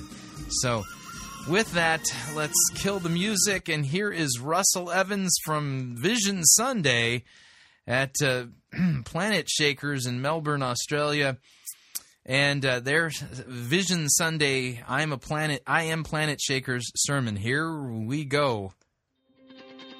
We hope you enjoy this message from Planet Shakers City Church. For more information or to contact us, please visit planetshakers.com. About 3 months ago, 2 to 3 months ago, I was on a board retreat. Now, that doesn't mean you retreat to become bored, but our board was on a retreat, and as we were on this retreat, I began to talk about what I felt the Lord wanted to do in the future, and we began to talk about what I felt the Lord wanted to do in the future. Apparently, he's a Jedi. Impress on us that we'll set a 2020 vision for the church. And I'm not a person, you got to understand with me, I'm not a person, I get a yearly vision. To have a 7-year vision, that's just crazy stuff for me, because I actually operate on take one step at a time. God says you do that, and do this, do that. When God spoke to me about Planet Shakers, I didn't know this was involved. I just knew that God said start a conference. And so to go with a 2020 vision, a vision in 7 years, was unusual to me. So when that happens, I know God's speaking, because God, when he speaks to me, isn't always predictable. Who's discovered that God's not predictable? So he knows God's speaking to him, because if whatever God is saying is unpredictable, that must mean it's God. Oh, man. He sometimes gets you to do things that you've never done before, because he wants to take you to places you've never been before. And so he began to speak to us about this 2020 vision. And there's been a whole heap of things that have happened along the way. But I want to set this vision up, because what happens in a vision that God doesn't change the vision. See, what a lot of people do is they change their vision for their life. God doesn't change your vision. He just adds to your vision. So it doesn't mean the past vision was wrong. It means it's actually right, but I'm going to add to it. And so this is his explanation for why details in the current new 2020 vision might contradict details in past visions. It's not that they were wrong. It's just that God added to it. See, that way he doesn't get that thorny thing coming at him going, wait a second, these contradict each other. You must be a false prophet. And so in our church of 8.5 years, we've had prophetic declarations through some scriptures that have been part of our vision. Prophetic declarations through the scriptures, huh? Isaiah chapter 60 is one of them. And it says this, Isaiah 60, it says, "Arise, Jerusalem." Let's put planet shakers there. Notice what he just did, ever so quickly. He says, let's take a look at Isaiah chapter 60, okay? And watch what he did, okay? It says, "Arise, O Jerusalem," right? And he says, let's just put planet shakers in there. Yeah, let me read Isaiah 60 in context before we get to him so we can kind of take a look at what's really going on here. Isaiah chapter 60, verse 1, "Arise, shine, for your light is come. The glory of the Lord has risen upon you. For behold, darkness shall cover the earth, and thick darkness and the peoples. But the Lord will arise upon you, and his glory will be seen upon you. And nations shall come to your light, and kings to the brightness of your rising. Lift up your eyes all around and see, they all gather together, they come to you. Your son shall come from afar, and your daughter shall be carried on the hip. Then you shall see and be radiant, and your heart shall thrill and exult, because the abundance of the sea shall be turned to you. The wealth of the nations shall come to you. A multitude of camels shall cover you. The young camels of Midian and Ephah, and all from Sheba shall come. They shall bring gold and frankincense. They shall bring good news, the praises of the Lord. All the flocks of Kedar shall be gathered to you. The rams of Nebaioth shall minister to you, and they shall come up with acceptance on my altar, and I will beautify my beautiful house. Something tells me if I were to find a good commentary here that this is a prophecy regarding Jesus, has something to do with Christ, right? So, but what he's doing here, he's now going to turn this into a prophecy about Planet Shakers City Church. This passage isn't about Planet Shakers City Church. Just saying. "Rise, planet shakers, let your light shine for all." Everyone say all. Say it in Geelong, all in Northeast Campus in Melbourne, all. "For all to see, for the glory of the Lord rises to shine on you." How many know that God wants his glory to be seen in his church? He says, "For the glory of the Lord rises to shine on you." It goes, "Darkness is black, covers the night, and all the nations of the earth. But the glory rises and appears over you. All nations," everyone say all nations, "will come to your light. Mighty kings will come to see your radiance." Look and see, for everyone is... All right, just a general evangelical commentary, the NIV Bible commentary. Let me read this. In Isaiah chapter 60, verse 1, "God has called Zion to awake and sit on her throne." This passage calls her to shine with the divine glory. Impenetrable darkness covers the whole earth, and it once enveloped Israel when she was not walking in the light with her God. The wonderful spotlight now shining on Zion's hill is really the divine glory that is situated above Jerusalem, whereas in the desert journey it preceded and followed God's people. But his glory, so situated, would act like the sun and not give light, but cause the city itself to radiate. This light of God would have great power of attraction. The combination of nations and kings recalls this, along with the use of Isaiah 60 in Revelation 21, the linking of the glory of God with the Lamb of God in Revelation 21, verse 22. I told you this had to do with Jesus. Prompts us to think of the divine glory here as the risen Christ servant Lamb. Aha! See, even just a general evangelical commentary like the NIV Bible commentary says Isaiah 60 is really about Jesus, right? And Russell Evans here has turned Isaiah 60 into a prophecy about Planet Shakers City Church. That rules him out as a prophet, by the way. He's a mangler of God's word and doesn't teach in accordance with sound doctrine. Is coming home. Let's say, come on home, everyone. Everyone is coming home. Your sons are coming from distant lands. Your little daughters will be carried home. Right now, the Holy Spirit's speaking to me, and there's parents in this room right now. Apparently, God the Holy Spirit is speaking to him as he speaks. Yeah, charlatan. Now, and you have children that are away from God. There's people in the northeast and Geelong, and you have children that are away from God. And the word of the Lord to you is your children are coming home. They're coming home. Your sons are coming from distant lands. Your daughters will be carried home. Your eyes will shine and your heartbeat will thrill with joy, for merchants from around the world will come to you. This is what God's saying to the church. This was a prophetic thing that God gave us. They will bring you the wealth of many lands. People think wealth is just money. No, wealth is people. Money isn't wealth. People are wealth. So now he's just finding all different ways of twisting and mangling this text to somehow make it about Planet Shaker City Church in Melbourne, Australia. You don't say, well, money's wealthy. You say people are wealthy. So wealth is people. A nation's wealth isn't in its bank account. It's in its people. A church's wealth isn't in, the lights or the vision. It's in the people. Because the people are the vision. It says, they bring you wealth of many lands, vast caravans of camels will converge on you, and the camels of Midian. That talks about just people becoming everywhere. The people of Sheba will bring gold and frankincense and will come worshipping the Lord. In verse 7, at the end of it, says, I will accept their offerings, and listen to this statement, and I will make my temple glorious. In other words, the church will be glorious. That's God's promise. This is what he gave to us. Yeah. God promised that Planet Shaker City Church will be glorious. Right there in Isaiah 60. Who knew? He said, verse 9, that they are ships from the ends of the earth, from the lands that trust in me.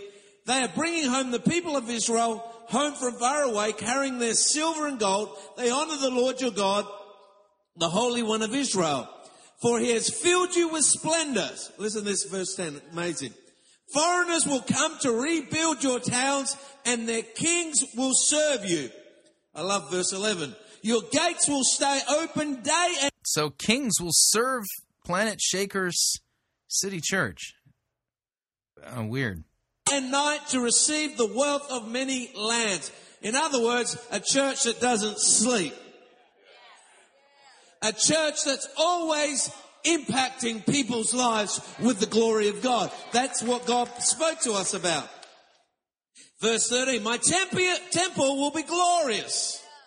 Verse 15, I'll make you beautiful forever and a joy to all nations. Now he's skipping stuff. He's doing hopscotching, okay?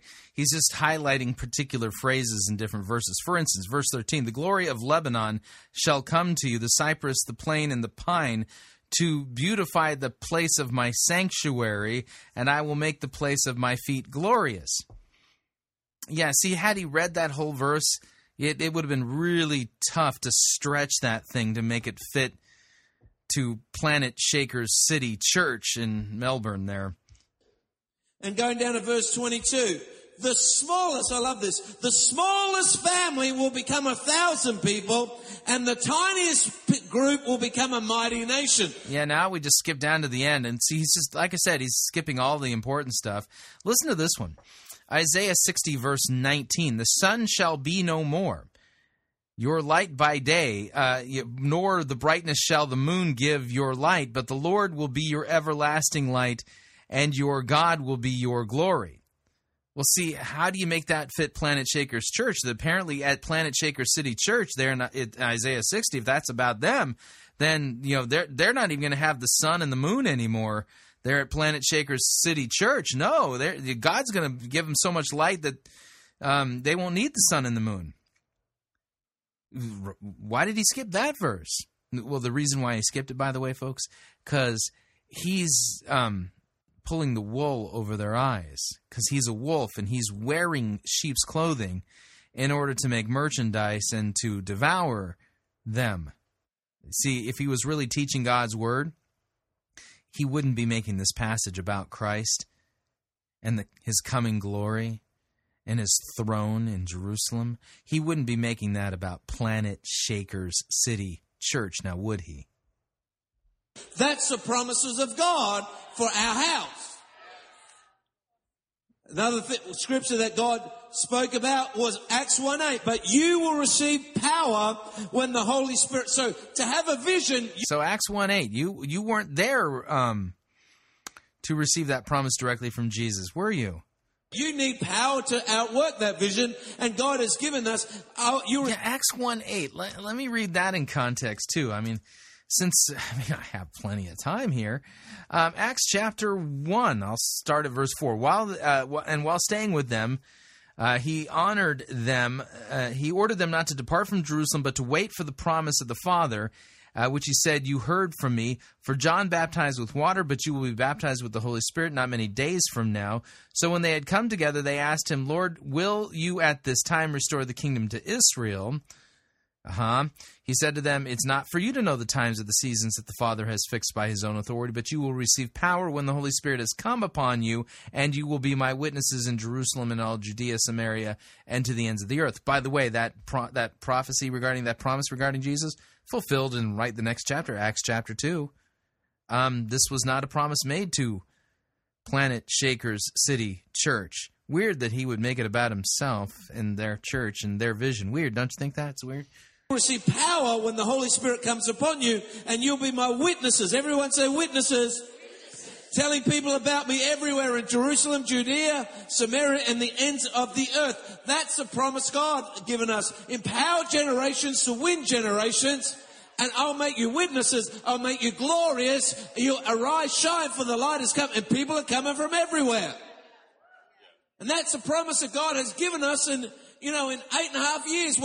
No, he hasn't. You've just wrestled these texts away from what they're really about and made them about you.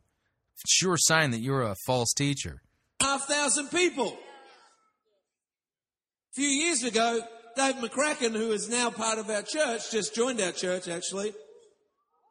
This weekend, pretty amazing, on Vision Sunday, that Dave McCracken joins our church. He gave us a prophetic declaration, and today we got to see what God's done and is doing, but we're looking at what God's going to do. But let's look at this.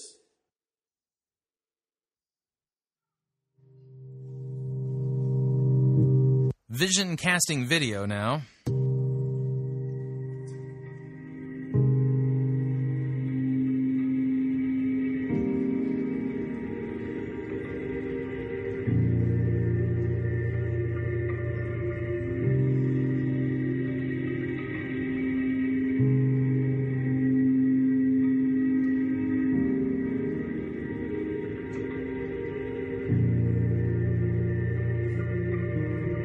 And what I saw was the city,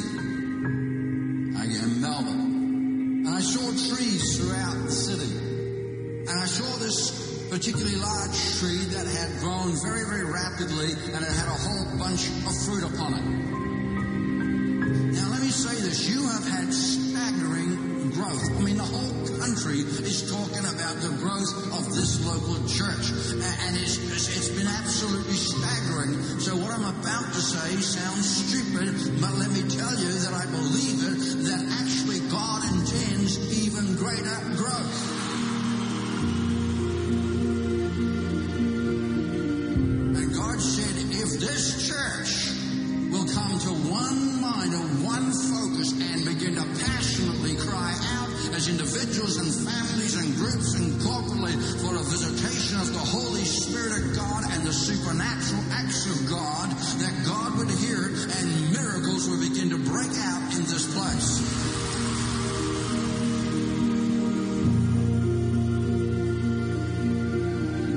I believe God's desire is that this local church become a pioneer, become a trailblazer, become a church that will break through something that other churches will get encouraged and they will also endeavor to break through. Something I saw, I tell you, I got excited. I haven't finished yet. The color of that tree changed and this brilliance changed. Something happened in it. and the fruit began to accelerate in both size and volume. I saw it. Russell, Sam, I saw it.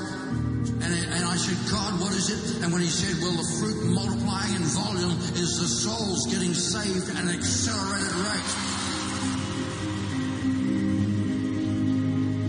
I saw God coming and selecting certain branches that were particularly laden down with beautiful fruit.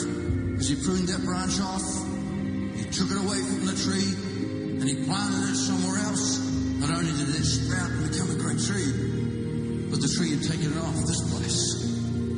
Every time he took away a branch laden with fruit. Yeah, I have no idea what to make of any of this.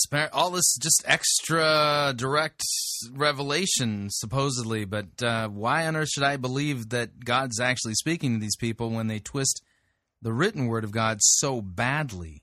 Answer, I shouldn't. I should think of this as a false prophecy by a false prophet, a false vision that doesn't have its origin in the mind of God. The tree grew. The tree grew. And every time he took a bunch and planted them someplace else, the whole place grew again. And I saw something, that the planting did not diminish this tree, it enlarged it. God doesn't need more Christians. He needs some disciples. He needs some people filled with the Holy Ghost, believing in a supernatural God, that wake up in the morning, know they're filled with the Holy Ghost, and they're going out to do some exploits.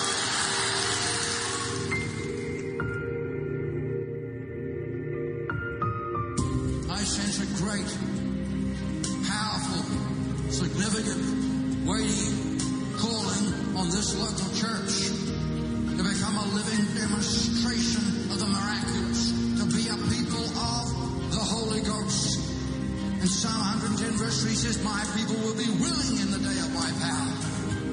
Jeremiah 33, you call unto me, and you expect me to say some miraculous things, awesome things into your midst. You need to begin to cry out to God, believing that God is going to show you things that you've never seen before, beyond your human capacity.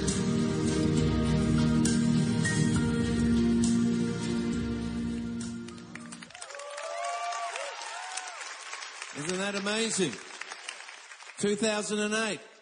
And what we're doing around the globe and what we're doing in the city is incredible. And the 2020 vision, there's different aspects of this vision that God has spoken to us about. But the first... Now, I want to point something out here. Since God is the one who supposedly gave them this 2020 vision, if you attend Planet Shaker's City Church and you disagree with the vision, you're not disagreeing with Russell Evans, you're disagreeing with God. You see how that works? Because when a prophet speaks, a prophet is always one who has words to speak from somebody who is greater than himself.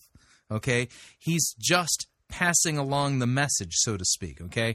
And that's how it worked in the Old Testament. When God spoke through the prophets, people would come to the prophets to get a word from God, oftentimes.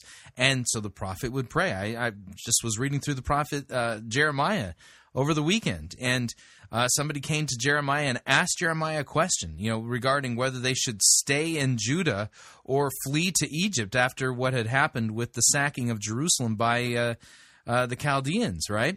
And so it says that Jeremiah prayed, and then 10 days later, God answered his prayer, and he gave the word that God had given him to give to these people.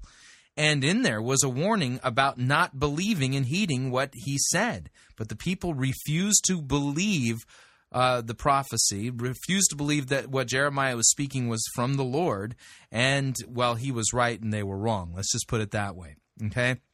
So a prophet is one who speaks for somebody who is greater than himself, and he must stay within the bounds of the message given to him. This being the case because this guy, Russell Evans, is claiming to be receiving these direct revelations from God for Planet Shaker City Church for their 2020 vision. You question the vision. You question any of the details of it. You're questioning God himself. And what do you think they would do to somebody who questioned God himself? Do you think they would allow that person to stay in their presence? Oh, no. they would be thrown out on a rail. Thing that God spoke to us about for the 2020, year 2020, that in Melbourne, that we would see 7 campuses in Melbourne, across Melbourne. We already have 3 and we'll have another 4 by the year 2020. And that we would be a church of 25 to 30,000 people. The second thing about the 2020 vision, that we would be starting to establish, we might not have all these established right away, but we would have 10 international cities that Planet Shakers would be based, and there'll be churches in 10 international. So 7 multi-sites, 10 international Planet Shaker campi, got it? National cities around the world. Then the Lord began to speak to us this statement: a church for all.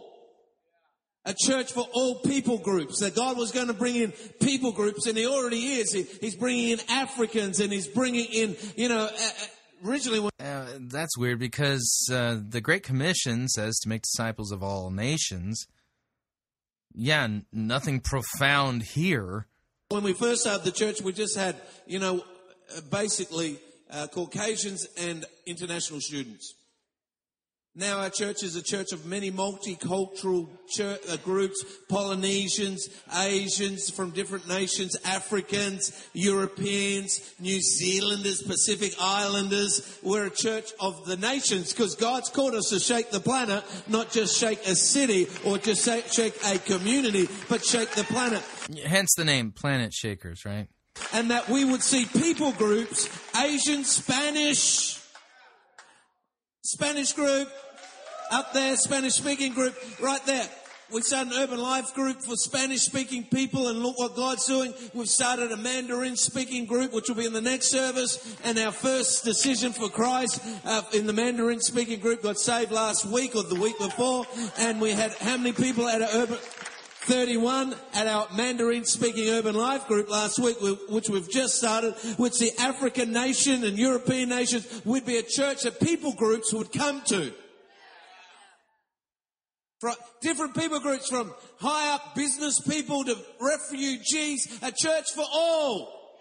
Not a church for some, not a church just for the young, or church for just kids, or church for the older people, a church for all.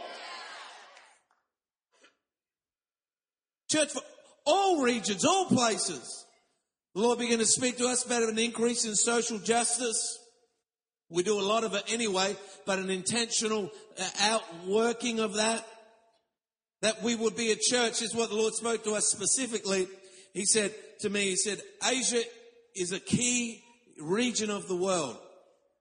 And that we as a church and as Planet Shakers movement would be impacting Asia in an amazing way. We'd impact the nations. And He spoke to us this. He said, I don't want you to start a church in Asia. I want you to serve the churches in Asia. And so we're going to work with the churches in Asia to see an impact in that region. China is a place that needs the gospel, and we're going to work with people in China. Yeah, I completely agree, which means we need to send missionaries out there quick before you get there. In Singapore, Malaysia, Hong Kong, Philippines, all through Asia, Thailand, that we're going to do that. And He also spoke to us that our conferences would be a focus, not on our touring, not our focus, but conferences. Because God has anointed Planet Shakers to do conferences. God has put a breakthrough anointing that can bring somebody at the beginning of the conference. By the end of the conference, they're so on fire for God, and they go and make an impact in their community. Planet Shakers Conference, when we're doing youth conferences, youth groups of 10 people would come, and they'd come next year with 50 people because of the impact. So next year in 2013, we have in January our very first United States of America conference in San Diego. And it'll be run by us. We do conferences for other people, but this will be a Planet Shakers conference. Then in April, we'll have our Melbourne conference. Then, I think in late August, and we'll give you the details about this, we've got our first conference in Israel. And culminating on the last night in Caesarea in this amphitheater which is awesome, and it'll be looking over the sea. It's where the Apostle Peter had a revelation of the Gentiles, that they were God's people. And so there we'll be doing that. And then Malaysia, we're looking to do a conference in Malaysia next year as well. So that's what God has spoken us to do by year 2020, to see 7 campuses in Melbourne, to touch Asia in a big way, to touch people's groups all over the world in a big way, and see this church filled with Polynesians, filled with Asians, filled with Australians, filled with Spanish-speaking people from South America to Spain, seeing Europeans pack this place, seeing Africans pack this place. I love seeing Africans in church. Africans can move like no one else can. Polynesians. We're a church of nations, a church for all. So God gives us His vision. I was going to share the vision, but God began to talk to me about aspects of the vision. And I remember I was in New Zealand about 3 weeks ago, speaking at a conference with Bill Johnson. And Bill Johnson begins to speak. Well, that explains a lot. Bill Johnson is a full-blown false prophet and a complete theological nut job. In the 2 o'clock session, and to be honest, it is the least favorite session of mine is 2 o'clock, because my concentration is about that big by 2 o'clock. So I'm on Twitter, I'm reading my emails, I'm texting and listening to the sermon. But then he comes to a point in the middle of the sermon that he makes his statement. He says, Jesus gave us authority and power. And he said, our authority comes in the commission Jesus gave us, but the power comes in the encounter. In other words, God gives you a vision, but you need an encounter to back up what He said. In Matthew 28, verse 18 and 19, in the Amplified, it says, Jesus approached and breaking the silence said to them, all authority, all power of rule in heaven and earth has been given to me. And then verse 19 says, therefore go and make disciples of all nations, baptizing them in the name of the Father, the Son, and the Holy Spirit. All authority and power. So that's the commission. God has given us a commission to touch the nations. Touch this city.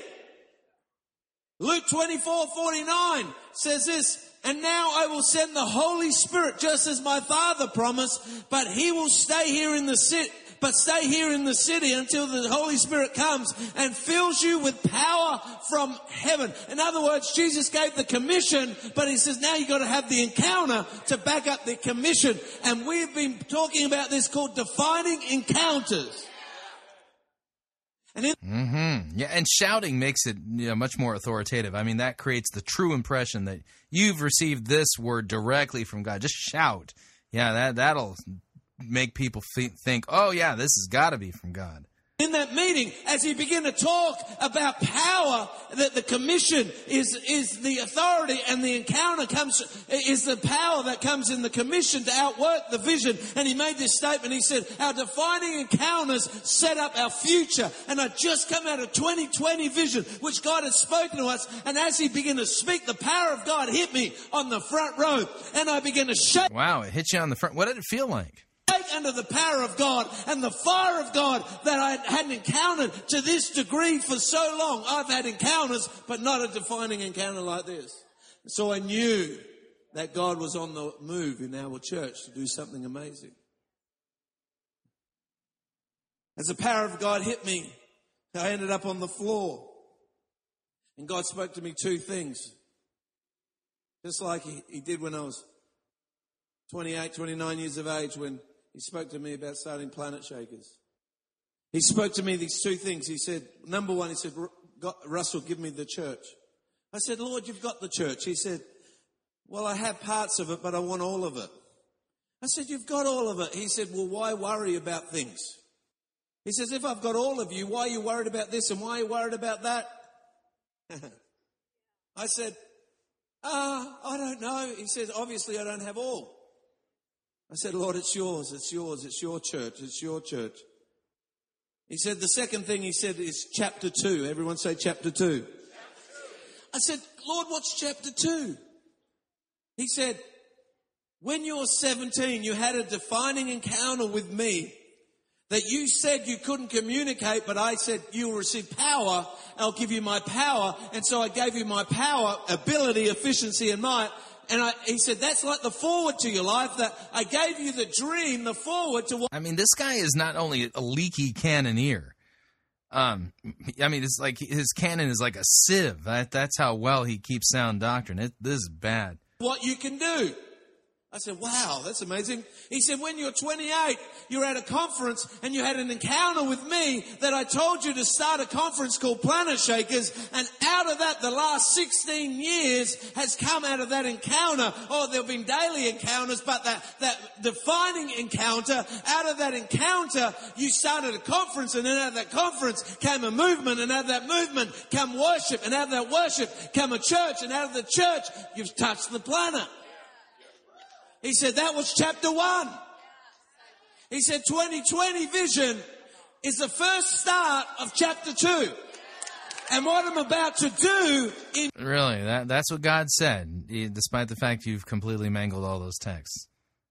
Weird. In you is going to be amazing. And he said, and when I mean in you, I mean in the church. So he said, this is chapter 2. I was sharing this chapter 2 with our executive staff at my house and began to talk about this. And then Pastor Zoran, who's very prophetic, he began to see some things. And so I'm getting him to explain what he saw. So Pastor Zoran is on the screen. Another vision casting video here. Okay.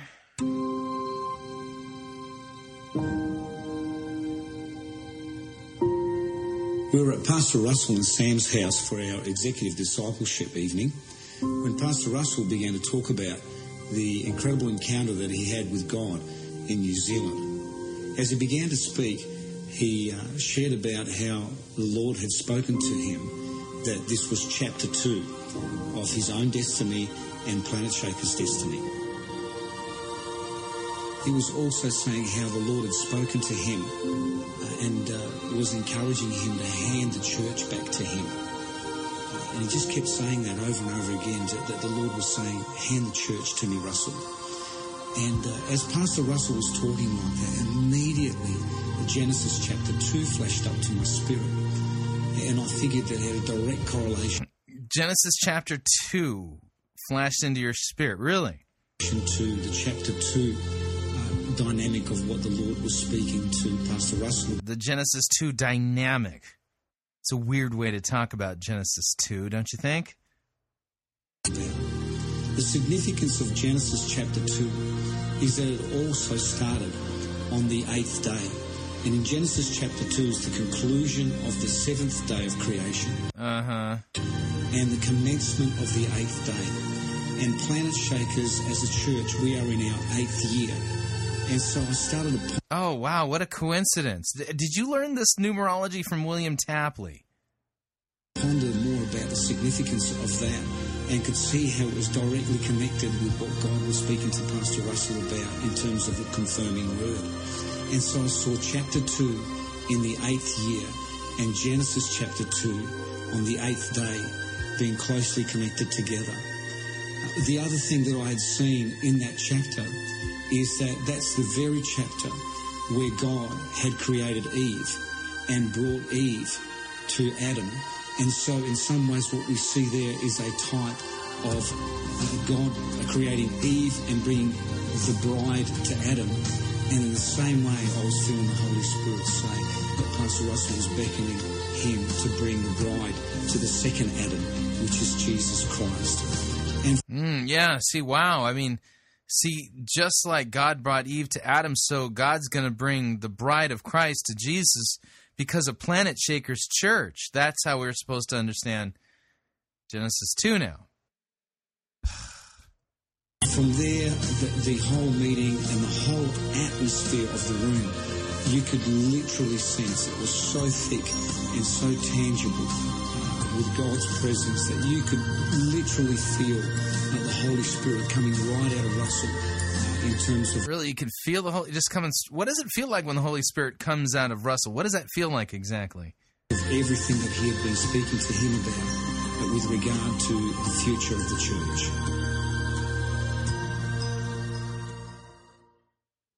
Chapter 2. When I was, let there be light. When Zoran was sharing this, the Lord spoke to me and he said, what day is it? I said, what do you mean, what day is it? He goes, what's today's date? That is very bizarre. That is very bizarre right there. Bizarre. The time I've got left is 28 minutes, right? That is very bizarre. The day the Lord said to me and said, what day is it today? I said, I don't know. He said, have a look.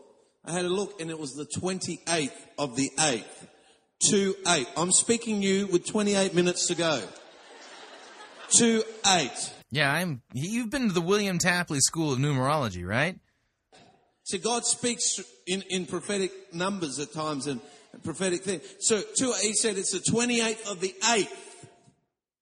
What is 2 significant? Its significance of 2 is a symbolic number for witness or agreement or partnership.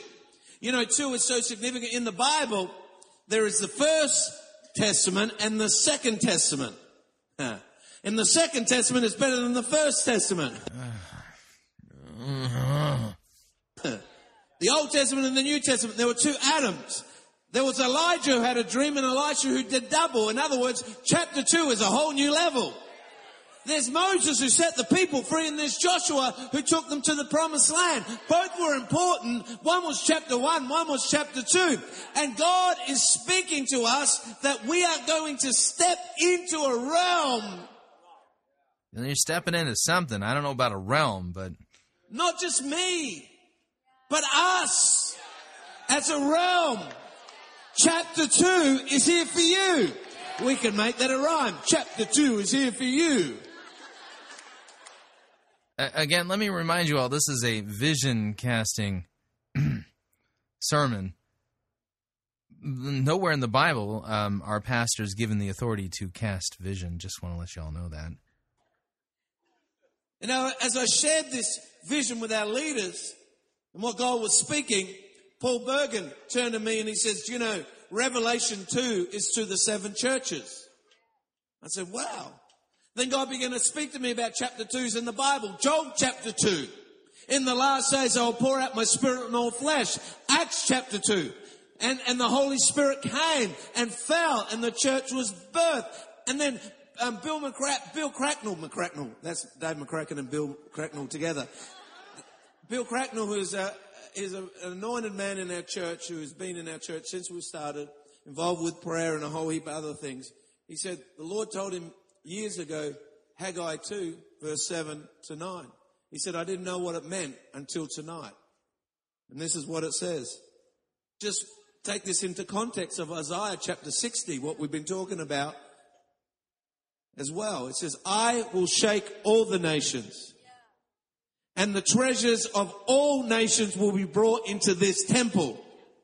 I will fill this place with glory, says the Lord of heaven's armies. The silver is mine, the gold is mine, says the Lord of heaven's armies. Listen to this, verse 9. The future glory of this temple will be greater than its past glory. Yeah, obviously he was talking about Planet Shaker City Church. So your next glory will be so much better. And in this place I will bring peace. I, the Lord of heaven armies, have spoken. In the Amplified it says, the latter glory of this house shall be greater than the former glory of this house. And in this place I will bring peace and prosperity, says the Lord. Haggai chapter 2, verse 7 to 9, again a prophetic declaration. Then Andy Harrison rings me after that meeting. He said, I was just reading my devotions, and Psalm 2, verse 8, that's where I'm up to, says this, Psalm 2:8. It says, only ask, and I'll give you the nations as your inheritance, the whole earth as your possession. God is speaking about chapter 2 in our lives from Geelong to... Man, this is just utter... God is speaking to us about chapter 2. Hi. Can't wait till chapter 3 gets here. To Melbourne, to Northeast, there's 7 campuses that we'll have in this city, 10 around the world. We'll touch the nations. Yeah, just keep yelling. That is always the proof that you got this directly from God. But I believe there's going to be such a move of the Spirit. Then the Lord said this statement to me and to Sam. Made this statement that encapsulates what we're saying is, and it'd be good to put it on Twitter and stuff, hashtag it. It says, I am Planet Shakers. And the Lord spoke to me and he says, in the Gospels, they were under the vision of Jesus. In Acts 1, he gave them a vision to live out their life. In chapter 2 of Acts, they became the vision. They became the church. Oh, no. Oh, you can see where this is going. And the Lord spoke to me, he said, no, he didn't. You're lying. People, God, the God of the Bible, the one true God, he didn't speak any of this to you. This is either the delusions of your own mind or they're satanic in origin. But it's not God, the one true God, Yahweh, who spoke this to you. Absolutely not a chance at all. People we've been in the vision and have been under a vision, but now they're becoming the vision. And God wants to take you from being a part of the church to be the church. He wants to take you a part of saying, that's a great vision, to say, hey, that's my vision. He wants you and I to understand that we've called to shake the planet, called to shake the nations, just not Sam and I, just not the staff, but everybody. We're all called to shake the nation, to be a planet shaker, to shake the place for Jesus, to see the kingdom of God. See, God hasn't called us just to be passive makers, boring creators. It's called us to be planet shakers. See, we need to come into an agreement with what God wants to do. Here's the point. You got to come into an agreement because you got to get busy and make this happen because now you're the vision. Don't challenge it. Don't question it or you'll find yourself at odds with God himself. Let's go to this video. Third vision casting video of the night.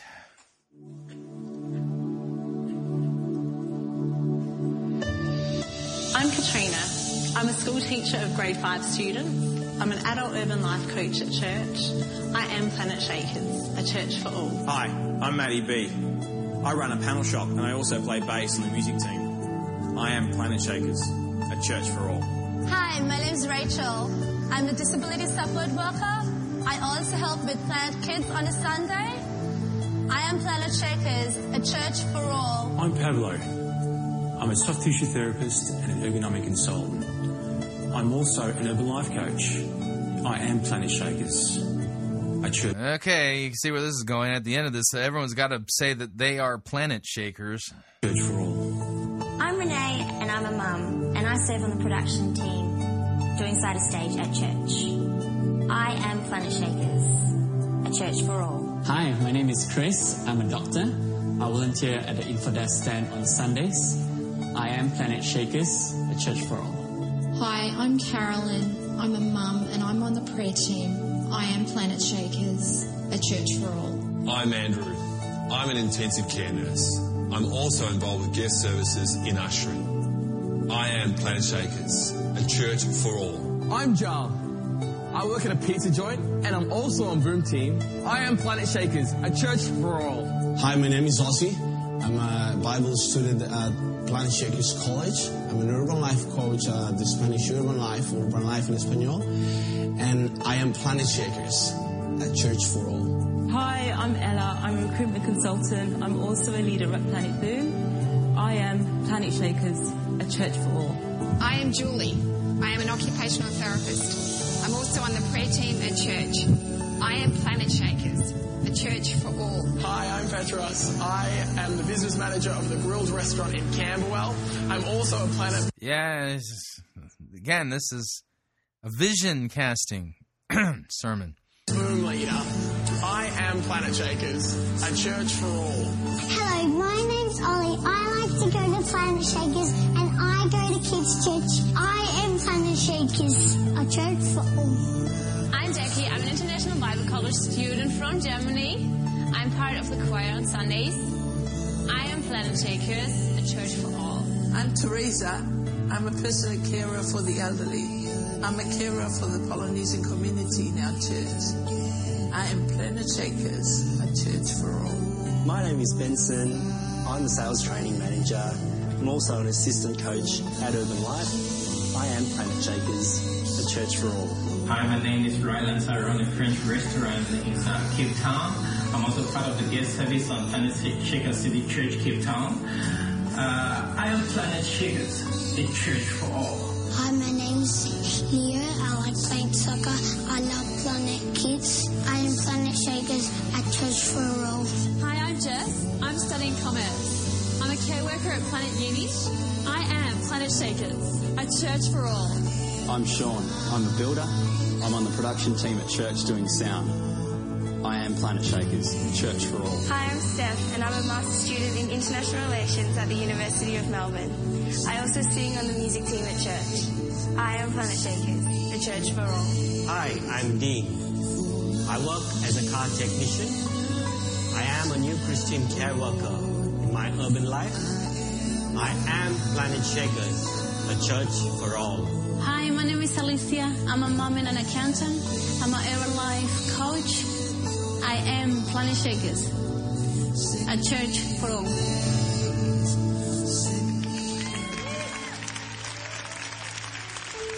See people from all different walks of life, different careers, different backgrounds.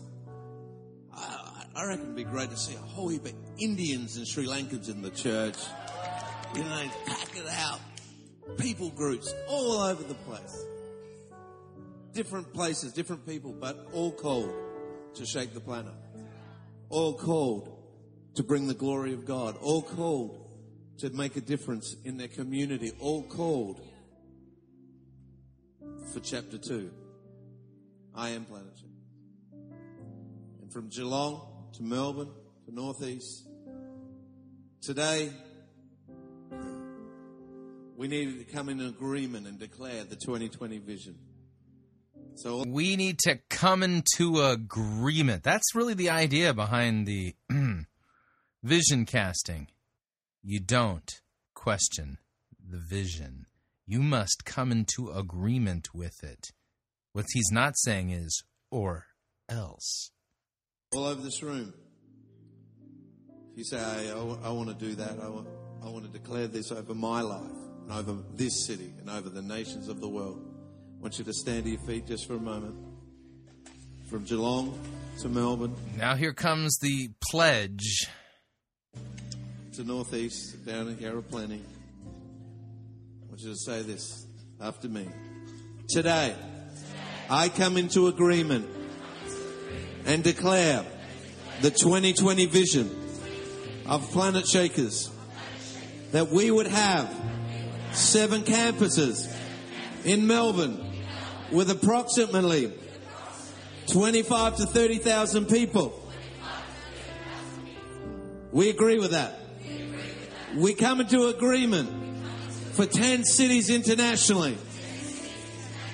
We come into an agreement with a church for all peoples groups, all nations, all peoples groups, all backgrounds, all socio-economic areas. A church for all. I come into agreement of an increase of social justice and miracles in the life of our church. We see Asia on fire. So they're binding themselves to this vision. We see our conferences impacting nations in Jesus' name. So today, we receive this with authority and power. We are ready for chapter 2. A new level, a new day. In Jesus' name. Yeah, that's blasphemy there. Jesus didn't give you this, and you've been mangling his word and blaming all of this on him. Amen. No amen. Amen. Let's give the Lord a hand of praise. Yeah, I'm sorry. I'm not familiar with your Lord. He's not the one of Scripture. So there you go. Another frightening, harrowing, vision-casting sermon. But I put those into the mix so that you can hear the nonsense that's going on in the name of Christ. You will look long and you will look hard throughout the Scripture to find that the pastor has the authority to, quote, cast vision to a congregation. That it's expected that, a pastor would receive from God a direct revelation regarding the next steps in the vision and things they've got to do. Aggressive is what this is, but it's not aggressive for the kingdom of God, because if it was really truly for the kingdom of God, well, then he'd be properly handling God's word and proclaiming Christ. Was Christ proclaimed? No, not at all. Who was proclaimed? The prophet Russell and planet shakers, but not Christ, not his word, not his kingdom. Big difference between the two. So what'd you think? I'd love to get your feedback. If you'd like to email me regarding anything you've heard on this edition or any previous editions of Fighting for the Faith, you can do so. My email address, talkback@fightingforthefaith.com. Follow me on Facebook, facebook.com/Pirate Christian. Click on subscribe, or follow me on Twitter. My name there, @Pirate Christian. Till tomorrow, may God richly bless you in the grace and mercy won by Jesus Christ and his vicarious death on the cross for all of your sins. Amen.